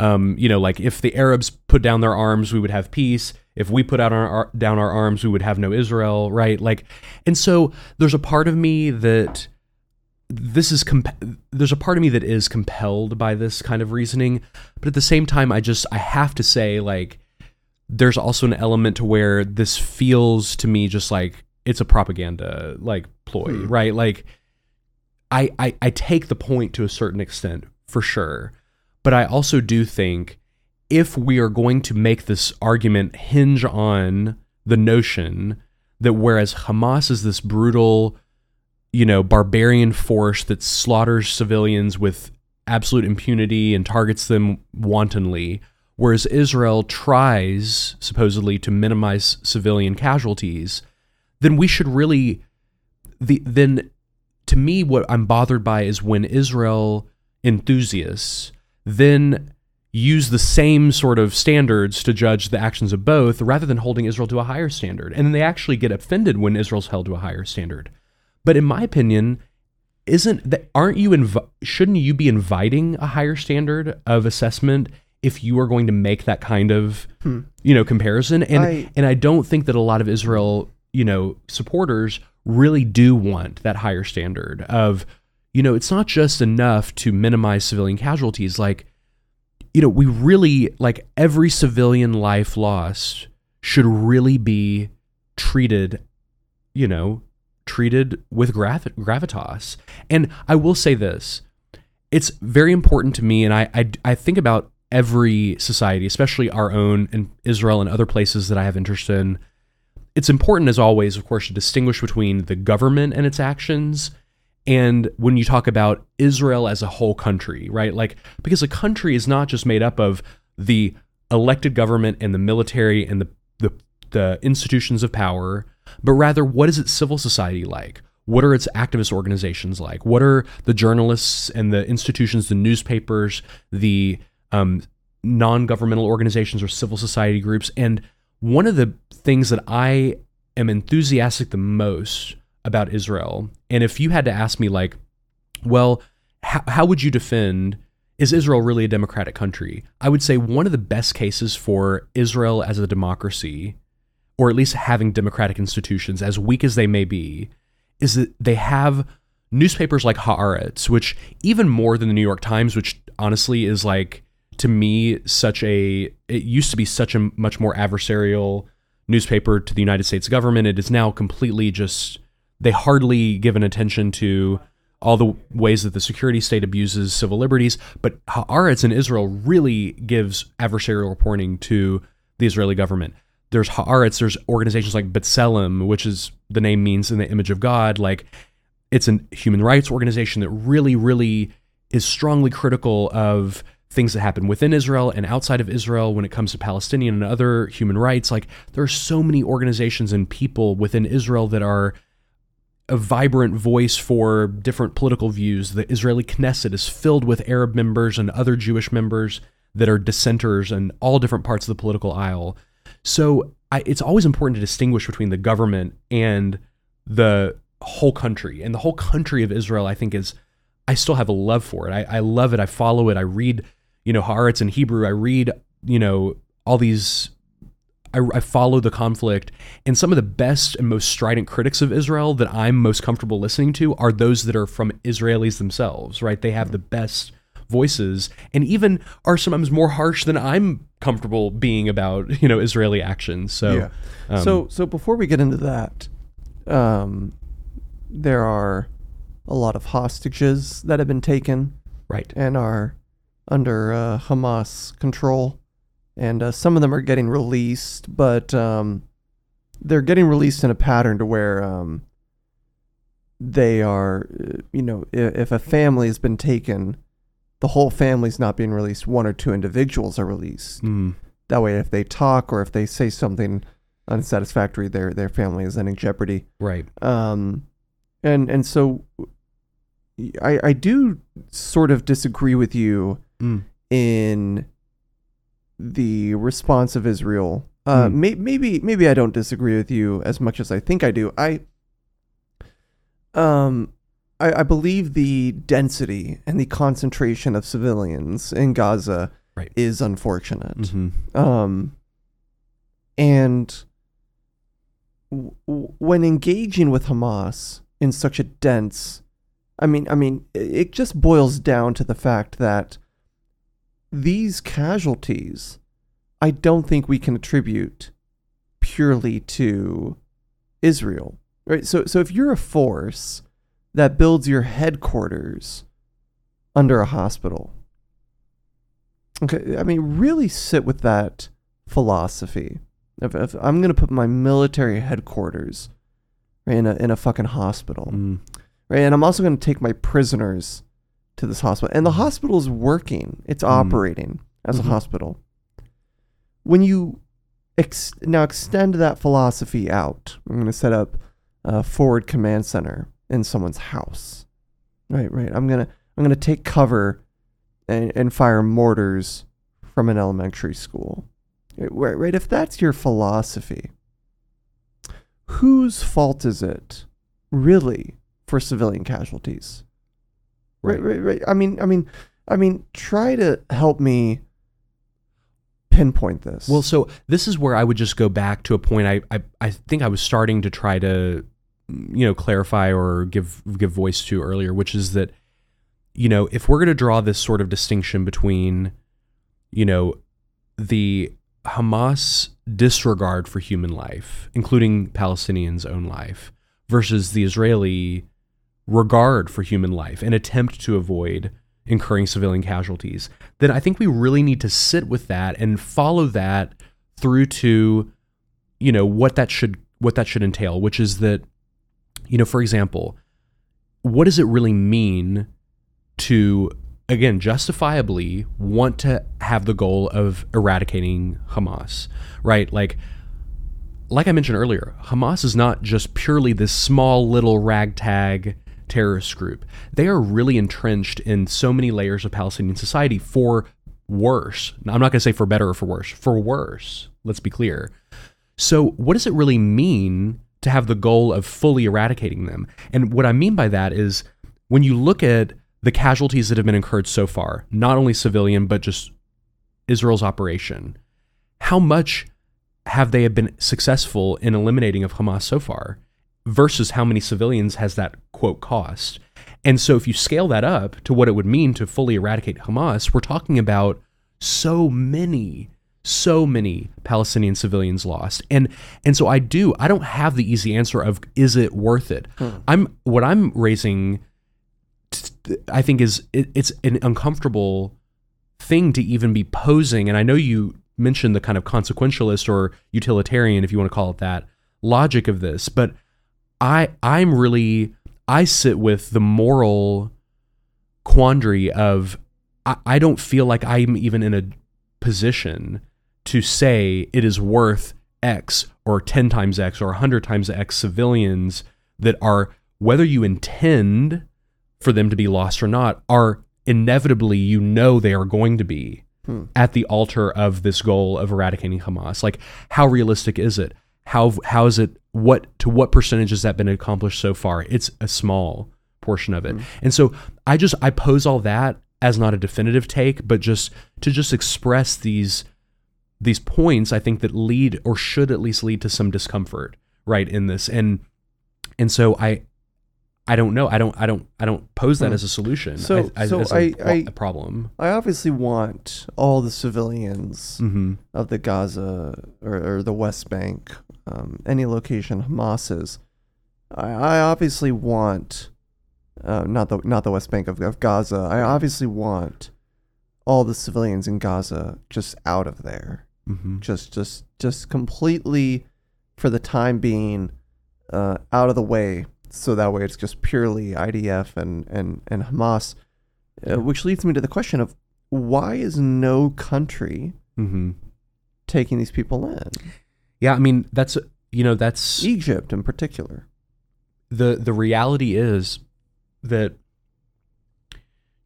I think we can kind of think about this in a broader sense. I mean, the idea of taking in massive numbers of refugees is something that it's a question being posed in many ways with other conflicts, not leaving aside this. You think it's a similar question that a lot of European countries are having with the United States with Syria? Absolutely.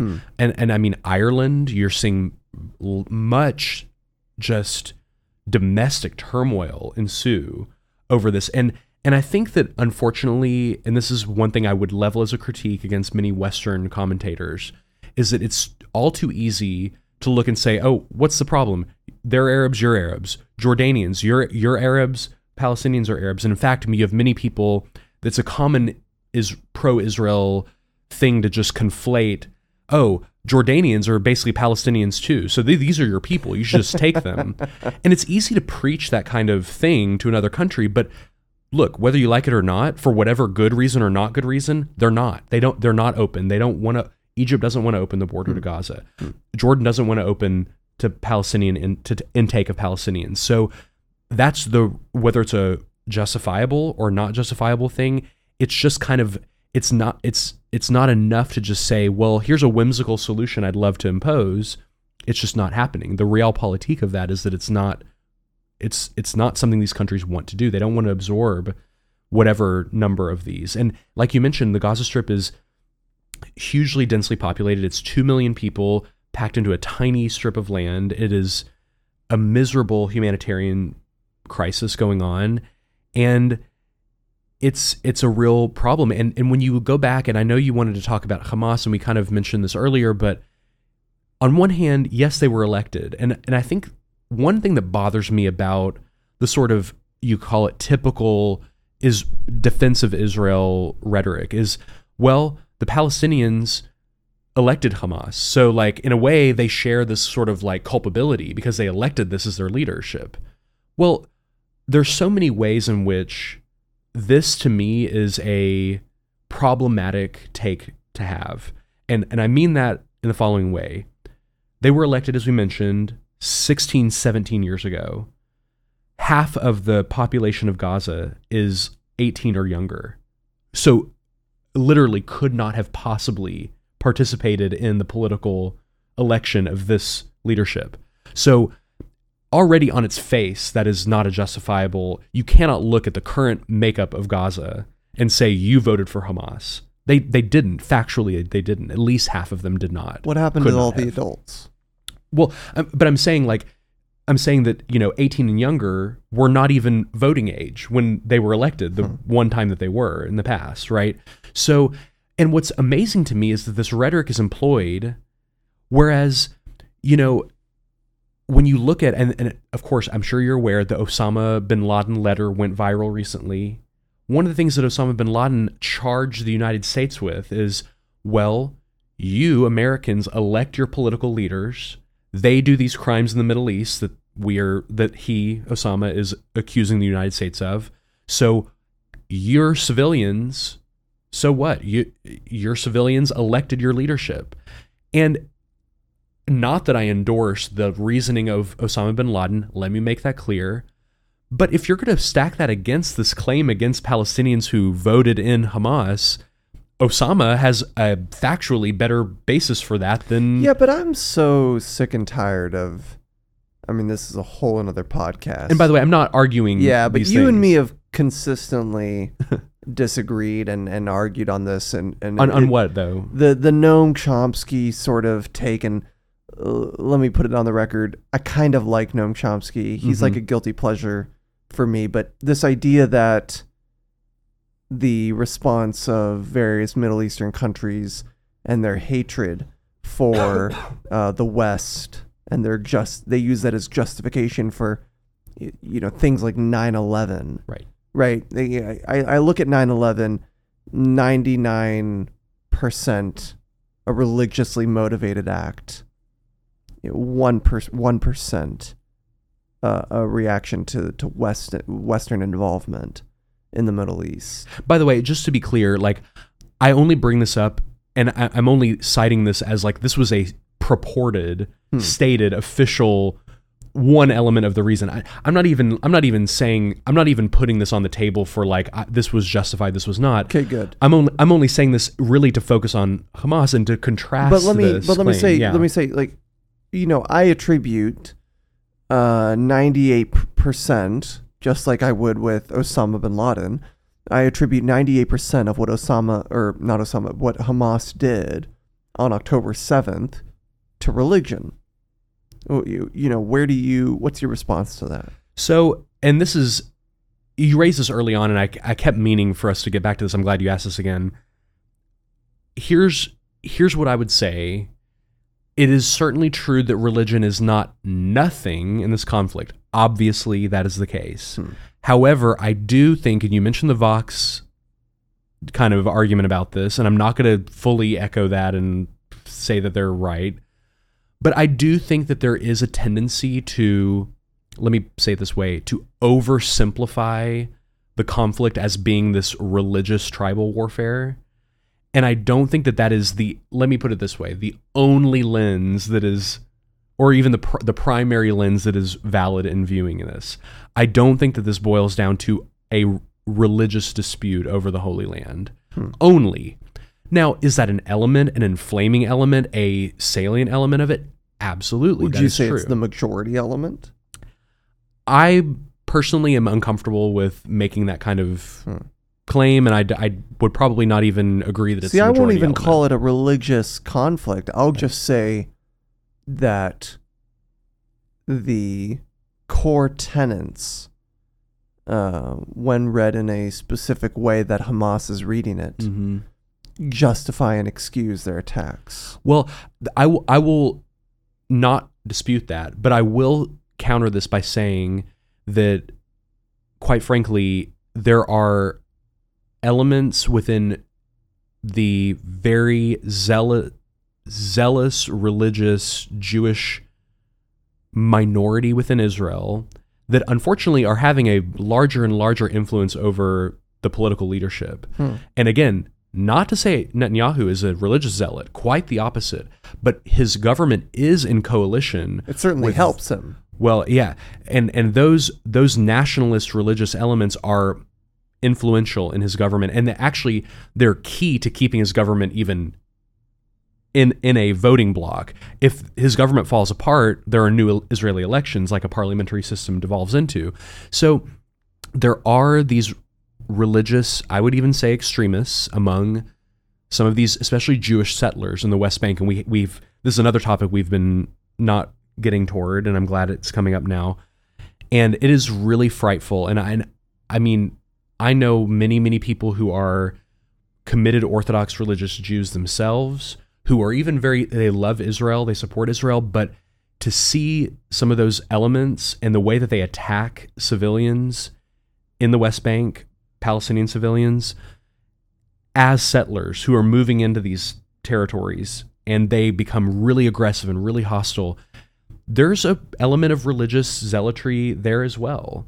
And so when you mention that the way that Hamas interprets religious texts to justify certain heinous acts, unfortunately, that is there to be found in the texts of rabbinic Judaism as well. There are Jewish supremacist, I'm not saying valid readings, but they are conclusions that you can make from reading the Talmud in a certain way, the Bible, the Torah in a certain way. And so that has a role to play in inspiring, legitimating, justifying, whatever you want to say, some of these instances of settler violence. And again, I mentioned earlier, Israeli groups, some of the best reporting on this comes from Israeli human rights organizations. And they are intrepid reporters and activists and human rights advocates who document and say, hey, look, this is what our Israeli citizens who are settlers moving into these territories, here's what they're doing. And you know what? The reason why they shine a light on that is not because they hate their own country. It's quite the opposite. If you love and care about your society and its democratic nature and want to preserve that, you criticize it. You criticize it. Yeah. And so one of the things that I've been the most bothered by, and this comes to whether it's American politics and our foreign policy or domestic policies or Israeli or any of this, is the idea that you would single out a dissenter and say, you must hate your country. You must be a self-hating American. You must be a self-hating Marxist. Jew. And it goes back to the same sort of branding. You use these slur words rather than engaging with the arguments, right? Yeah. And so anyway, I mean, that's a long-winded answer just to say that I don't discount what you're saying about the religious element, but I do want to point out that it does cut both ways. Not to necessarily equal degrees, but let's be clear if we're going to go that route, I agree, but there are ideas that are less harmful than others. right? And there are some religions that are less helpful than others, right? You can look at the tenets of Jainism and not take from the tenets of Jainism or Buddhism. You can't get an easy justification for violence. And I would ask you, how much work needs to go into taking a violent narrative from Christian or Jewish text versus how easy is it or how difficult is it to get a violent narrative from the Muslim scriptures? Yeah, I mean, rather than try to kind of put them against one another and say which one is more prone to violence, I would just say that I think that it would be wrong to underestimate the ability to marshal the texts and authoritative, scriptures and doctrines of a certain type of Orthodox Judaism to then appropriate that toward a sort of supremacist political agenda, right? Like, it's definitely there. There's a history of that there. And it, one of the things that is true is that is on the fringe of Israeli society, and always really has been. Yeah. Now it has maybe become more ascendant, recently, but it is still on the fringe. And that does matter. That does matter to your point about making this comparison and more specifically a contrast. But it's something that you do see.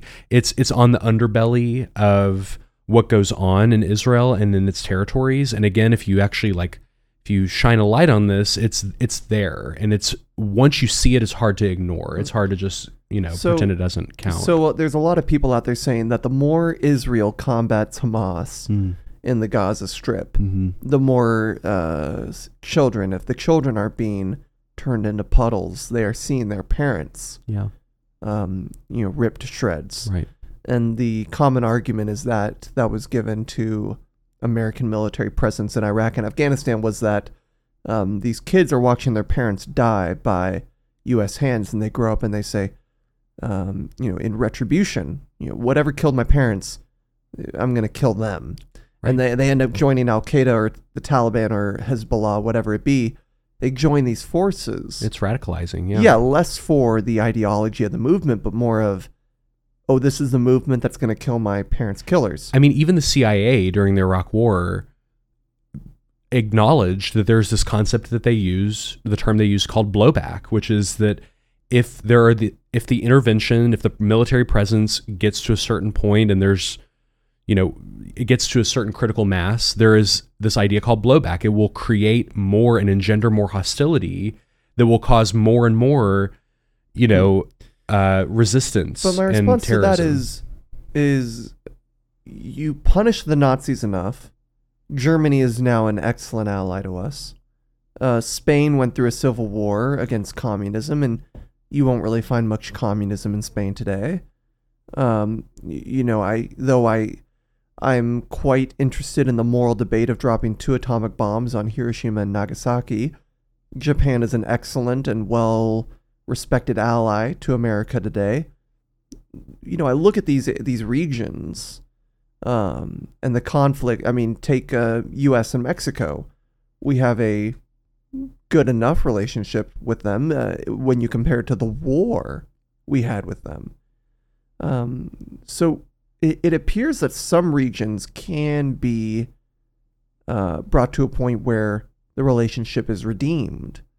Is this idea of blowback that you speak of and the CIA speaks of, is it continuous? Like, is there not a threshold where you can pass where Palestine, the Palestinian militants put down their arms and then there is peace? So I think this goes back again to the importance of context, which is it's the distinction here between some of those historical examples you mentioned in this is not only on a cultural, Western or westernized, in the case of Japan, versus this sort of it's all too easy to adopt this sort of Orientalist approach of like, oh, this is a fundamentally different Islamic culture that doesn't abide by the same logic and rules as the West. But putting that argument or thought aside, one of the other key differences in context is that in the Palestinian situation, there is a fundamental sort of sense of national humiliation. And yes, Germany was humiliated in the losses of World War II and Japan as well, but not just humiliation, but there's an unresolved statelessness. There's an unresolved sense of political, just sort of basic indignity going on. And so there is a political solution that has evaded this conflict for decades upon decades upon decades, that is unresolved, and until it is resolved, you're not going to be able to even have the same basic elements there that you had in the Germany and Japan situation, where at least, notwithstanding the humiliations of their defeat in World War II, right, there still was a country and a people and a state and the remnants of a government and a society and a culture. And whereas in the Palestinian situation, there is no, it's a stateless scenario. There's a scenario of occupation, of dispossession, right? And I don't want to split hairs with the pro-Israel people that would quibble with the details on that. But what's important is that in the Palestinian narrative, that's the case, right? And I think that's to a varying degree, there's a legitimate point there to be made. And so this is where I go back to what I mentioned earlier, which is that even from just a self-centered and self-serving Israeli perspective, this crisis in need of a political solution is the elephant in the room, right? And there's all these other things that are valid. It's security concerns, war against terror, all of that, fine. But until Israel really resolves this outstanding question, I don't think that we're going to have the same scenario where you can hope for the Palestinians to have this reckoning that you're mentioning. And that's what I would point back to. And that, again, just to kind of circle back to where we began this conversation, it is so critical to fully appreciate the history of the conflict and really to be able to reckon it from the Palestinian narrative as well. And I say that, in all honesty, if you had to, ask me, I will acknowledge I inherently am more understanding of the Israeli perspective, not only because I guess happen to be an Israeli, but because I speak that language. There's a lot more connection to the West. It's just, I know it better. I'm more comfortable in an Israeli mindset. I'm more comfortable in, like I mentioned, even the criticisms of Israel that I'm most comfortable with are those voiced by the Israeli dissenters. But it also, and it makes you more passionate about seeing Israel get to a more humane, modern, progressive, humanitarian society. Yeah. It makes you passionate of wanting it to treat the Palestinians with political rights and political justice. And just to go back to your point earlier, what you could say is that is a demand for Israel to more and more perfectly live up to its own stated ideals. If Israel is going to continue to use this line of having the most moral military in the world, then I want it to actually live to those ideals. Yeah. And if it's going to claim to be, unlike the barbarians that wantonly attack civilians, those that only do so accidentally and want to preserve civilian life, then I want those ideals to be more and more perfectly upheld. So, really, I'm calling on the better aspirations expressed in, if you want to be cynical about Israeli propaganda, I want those. I want those to be realized. I want those to be more and more fully realized. So you've mentioned a couple times Israeli sources that are critical of Israel that you appreciate. I want you to talk a little bit about those, but in the same breath, I want you to also respond to the Western liberal response. Now, yes, I want to say I technically identify as liberal, but I believe the common liberal of today, I'm realizing the importance of Noam Chomsky's work on language. Yeah. Liberal might not mean liberal Mm-hmm. anymore, and progressive might not mean progressive anymore. And in fact, I would love to be called a progressive liberal, but when I look at progressive liberals today, they are anything but progressive, and they are anything but liberal. Mm-hmm. It is quite frustrating. And so if you're gonna, especially when they are so eager to betray tenets of free speech, right? it's so infuriating, and I'm trying to remain professional, but it is so smooth-brained. And by the way, it's so funny to me that it has actually taken the Palestinian issue for them to rediscover, so it seems, the importance of free speech, which, by the way, they're not wrong in doing, but it is so interesting to see these Ivy League presidents who have been trampling... Talking about if fucking Holocaust is against their... But here's the thing. Or genocide. Controversial take. They're actually arguably not wrong in this, but you know what they are wrong in? They have trampled roughshod over these academic freedoms and free speech rights for the last, 3 years, especially since 2020, if not before. Do you think if there was any other group that they would hide behind that this is a academic freedom or a free speech right to utter and call for these genocides? No. If this was about any of the protected minorities that they care so dearly about and want to sacrifice free speech at the altar of serving minority, diversity, equity, and inclusion goals, no. So the thing is, I only say that just to say, they should not be called liberals because these progressives don't care about fundamental liberal principles. And it makes someone like me, when I say I'm a liberal, people might look at me and they might think, oh, so you believe what these smooth brain, archaic, anti-intellectuals think. So I'm so glad you asked this question. Yeah, before we ramble about them, tell me about this question Israeli sources. And I love that you pose this question about these two things: Israeli sources in contrast to the American liberal, if you want to use the word liberal, response, because I think this to me highlights what is so interesting about how I take in this conflict, because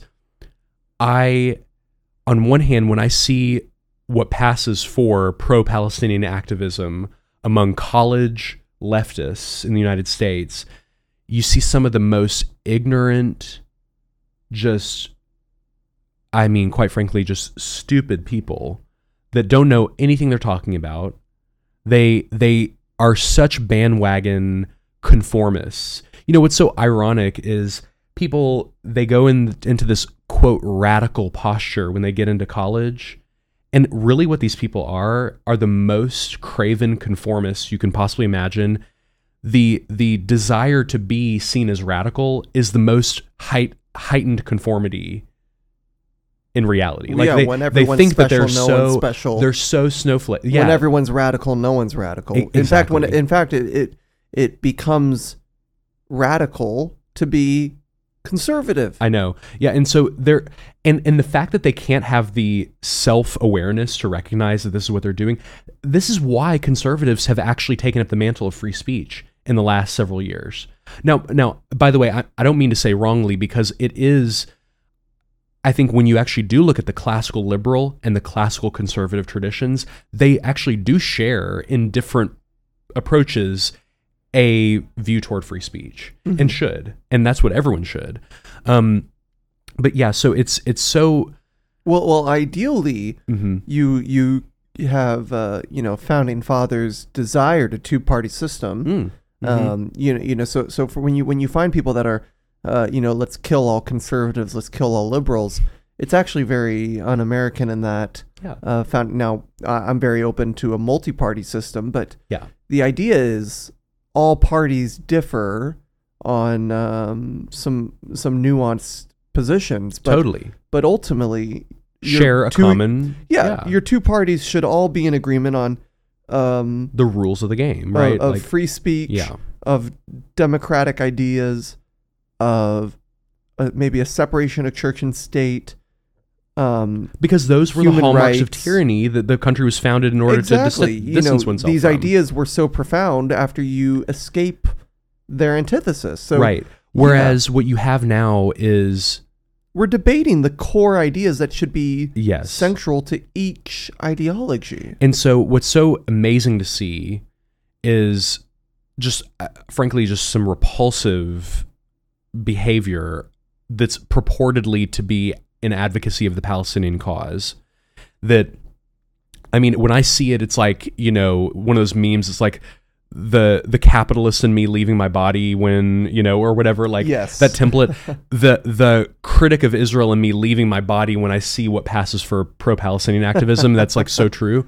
So this is what I mean when I go back and say, I feel so at home when I look at Israel and its vibrant democratic society, and I see, even as much as they are kind of under siege and they are really kind of marginalized by the prevailing, I would say, kind of conservatism and nationalism of Israel right now, the fact that there are still groups, and there are, you know, there are Arab politicians in Israel that speak from the minority, speak from the Arab political parties in Israel. There are newspapers like Haaretz, which does real reporting, does real journalism, and they also do real good editorial opinion writing as well. They're what's interesting about Haaretz, which is roughly oftentimes described as the Israeli New York Times, which I think is insulting to the New York Times, because that suggests the New York Times actually has any sort of like real meaningful dissent from American liberalism, which is just like, it just exists to worship and serve. And Haaretz has a whole range of opinion writers. There are people that will actually make a case for the Netanyahu government in Haaretz, even though it's supposed to be a liberal, you know, that I think that's valuable. Yeah. Notice what happened Plurality what happened in the New York Times when there was a, you know, mildly conservative op-ed writer in 2020 that... This is Barry Weiss? Well, this was in the Barry Weiss era. Something like that. But it was it was Brett Stevens who penned an op-ed in support of the proposal from Senator Tom Cotton that the National Guard should be deployed in order to help quell some of the riots that went on during the BLM era. And the whole woke response was, this is putting black lives in danger, to argue that the military should be brought in. And you know what? The thing is, if you actually looked at the time, what Tom Cotton was advocating was actually supported by a significant percentage of American voters. So whether you like that idea or not, or think it's violent or a reprehensible idea or not, the New York Times is absolutely right to give voice to something that a significant portion of Americans believed at the time. You may think it's wrong, but that is what a real journalistic outlet should do. And the New York Times isn't saying he's right. Yeah, they're not saying he's right. They're saying we are going to put forward a cogent argument for why this senator, who's an elected representative who holds power, is giving voice to a significant portion of the American public opinion. Let's put forward a strong case for it. And you know what? That is good. A newspaper should give dissenting viewpoints. Yeah. And anyway, so we don't have to go through the whole annal of what happened. I like that you're bringing that up because what happened is that the editor who made the decision to put that op-ed in ended up getting fired. Yeah, because this was the height of absolute insanity during 2020. So anyway, my point is that Haaretz publishes everything from pro-government, pro-Netanyahu material to centrist, to rebels, to absolute. I mean, some of the dissonant voices you see in Haaretz are, I mean, they may even have voices there that would actually call what Israel's doing ethnic cleansing. This is Israelis calling what their government's doing that. Yeah, it's interesting. I'm reading, I have to keep telling everyone I'm reading Rise and Fall of the Third Reich, and the German newspaper at the time was called the Volkschaire Beobachter, I believe is the proper pronunciation, and it's obviously headed by Joseph Goebbels. And the writer of Rise and Fall keeps informing the reader about what the Beobachter is saying at the given time in Germany, and it is I take a very similar approach to that of Yuval Noah Harari and saying that history doesn't always, quote unquote, repeat itself. History is always new. Everything today is always new. It's never the same, but ideas or themes might be similar. So I'm not going to say... It's the famous Mark Twain quote, history doesn't repeat itself, but it rhymes. Yeah, okay, brilliant. Yeah, I never heard that. That's absolutely brilliant. So Yuval Noah Harari doesn't say, we can stop ourselves from repeating our past if we study history. Like a lot of people say, well, if we study enough history, we won't repeat our past. Yuval Noah Harari takes a controversial approach and says, no, we will keep repeating it, but we can be more aware and be more prepared. Right. But it's interesting. So Harari has taught me not to equivocate so quickly. I'm not going to say the New York Times is the Volkswagen. Yeah. But like you said, it certainly rhymes in that it is a monotonous stream of pro-government ideas. Yeah, it's become a banal. Yeah, and the moment you put a dissenting idea, you are maybe not shipped to a concentration camp as Goebbels would want you to, but you are fired and you have to go into Podcastistan. And in a way, I mean, one might even make the argument that the form of self-censorship that goes on in in a society like this is actually in a way more insidious, because it's the crude sort of censors in these totalitarian regimes.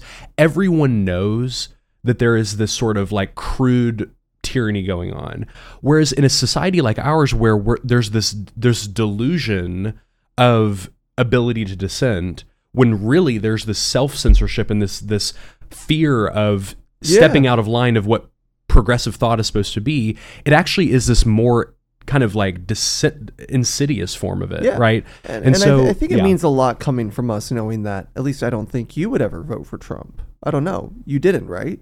Well, I'm not going to comment, but boy. we typically, or at least I typically, I'm looking at Hunter here with smug eyes. Right, of course. I typically take a liberal approach. As long as I've voted, I've never voted conservative. There's been times when I've wanted to and still just could not bring myself to. So it should mean something when I say. It should mean something when I criticize or when we criticize. Whether despite who Hunter votes for, he's talking quite liberally. In a classical sense. In a classical liberally. So it should mean something when we criticize the way that our media is approaching this conflict. Yeah, and by the way, that's why it's important to be clear that up until this Israel conflict, it has been conservatives who have supported free speech against the sort of, if you want to call it cancel culture, or the just sort of the deviations from liberal orthodoxy, But what's so interesting is that it is also true that conservatives that were supposedly free speech warriors have, because of the allegiance to Israel, they have really folded. And in some ways, in some instances, I think you could accuse them of hypocrisy when it comes to their discomfort with pro-Palestinian activism on campus. And maybe they're saying stupid things, offensive things, terrible things, but conservatives have been so keen on calling free speech for even offensive views that offend the sensibilities of BLM or the trans agenda or any of these other, kind of liberal bugaboos. But now all of a sudden, when it's the cause of anti-Semitism, and I'm not saying that anti-Semitic speech or calls to genocide or whatever you want to call them are good, but if you really are going to be truly an advocate of free speech, that does mean that you do support the right to air even quote-unquote hate speech, which in the United States is not really something that is an exception to freedom of speech. Hate speech, quote unquote, is an idea that is actually meant to carve out an excuse to censor viewpoints. Yeah. And there may be hate speech provisions when it comes to social media usage and social media activity, and that's fine, because that's not the government saying you can and cannot say this, or you can be punished for this kind of speech. But when it comes to a university and the idea of academic freedom, and someone, facing these sort of public universities like in Florida disbanding Palestinian political groups because of quote unquote hate speech, that does start to raise some real First Amendment free speech concerns. Yeah. This is a publicly funded university, and they are taking action against student groups because of their political speech, not because of them harassing or intimidating specific individuals, but because they are saying things that are politically unpalatable to the governor or to the political leadership. All right. Well, I think we kind of covered everything I wanted us to cover. You did great, but I often get bothered by, especially in Christian circles, where everyone says, well, a good middle ground, right? A good middle ground. And I've always been, sometimes the middle ground is welcomed, but I like our ideological borders to be very well defined. Right. You've certainly brought a lot of great historical context to me. I think people may want a summary. I mean, my summary, at least from my position, I might not share the same position, is, you put a gun to my head, tell me who to support. It's Israel. However, you take the gun away from my head and let me communicate here is, there was land lost, or taken probably unjustly during the 6-Day War. And what you said, I think it was 1967, that might not be, probably is not deserved to the Israelis.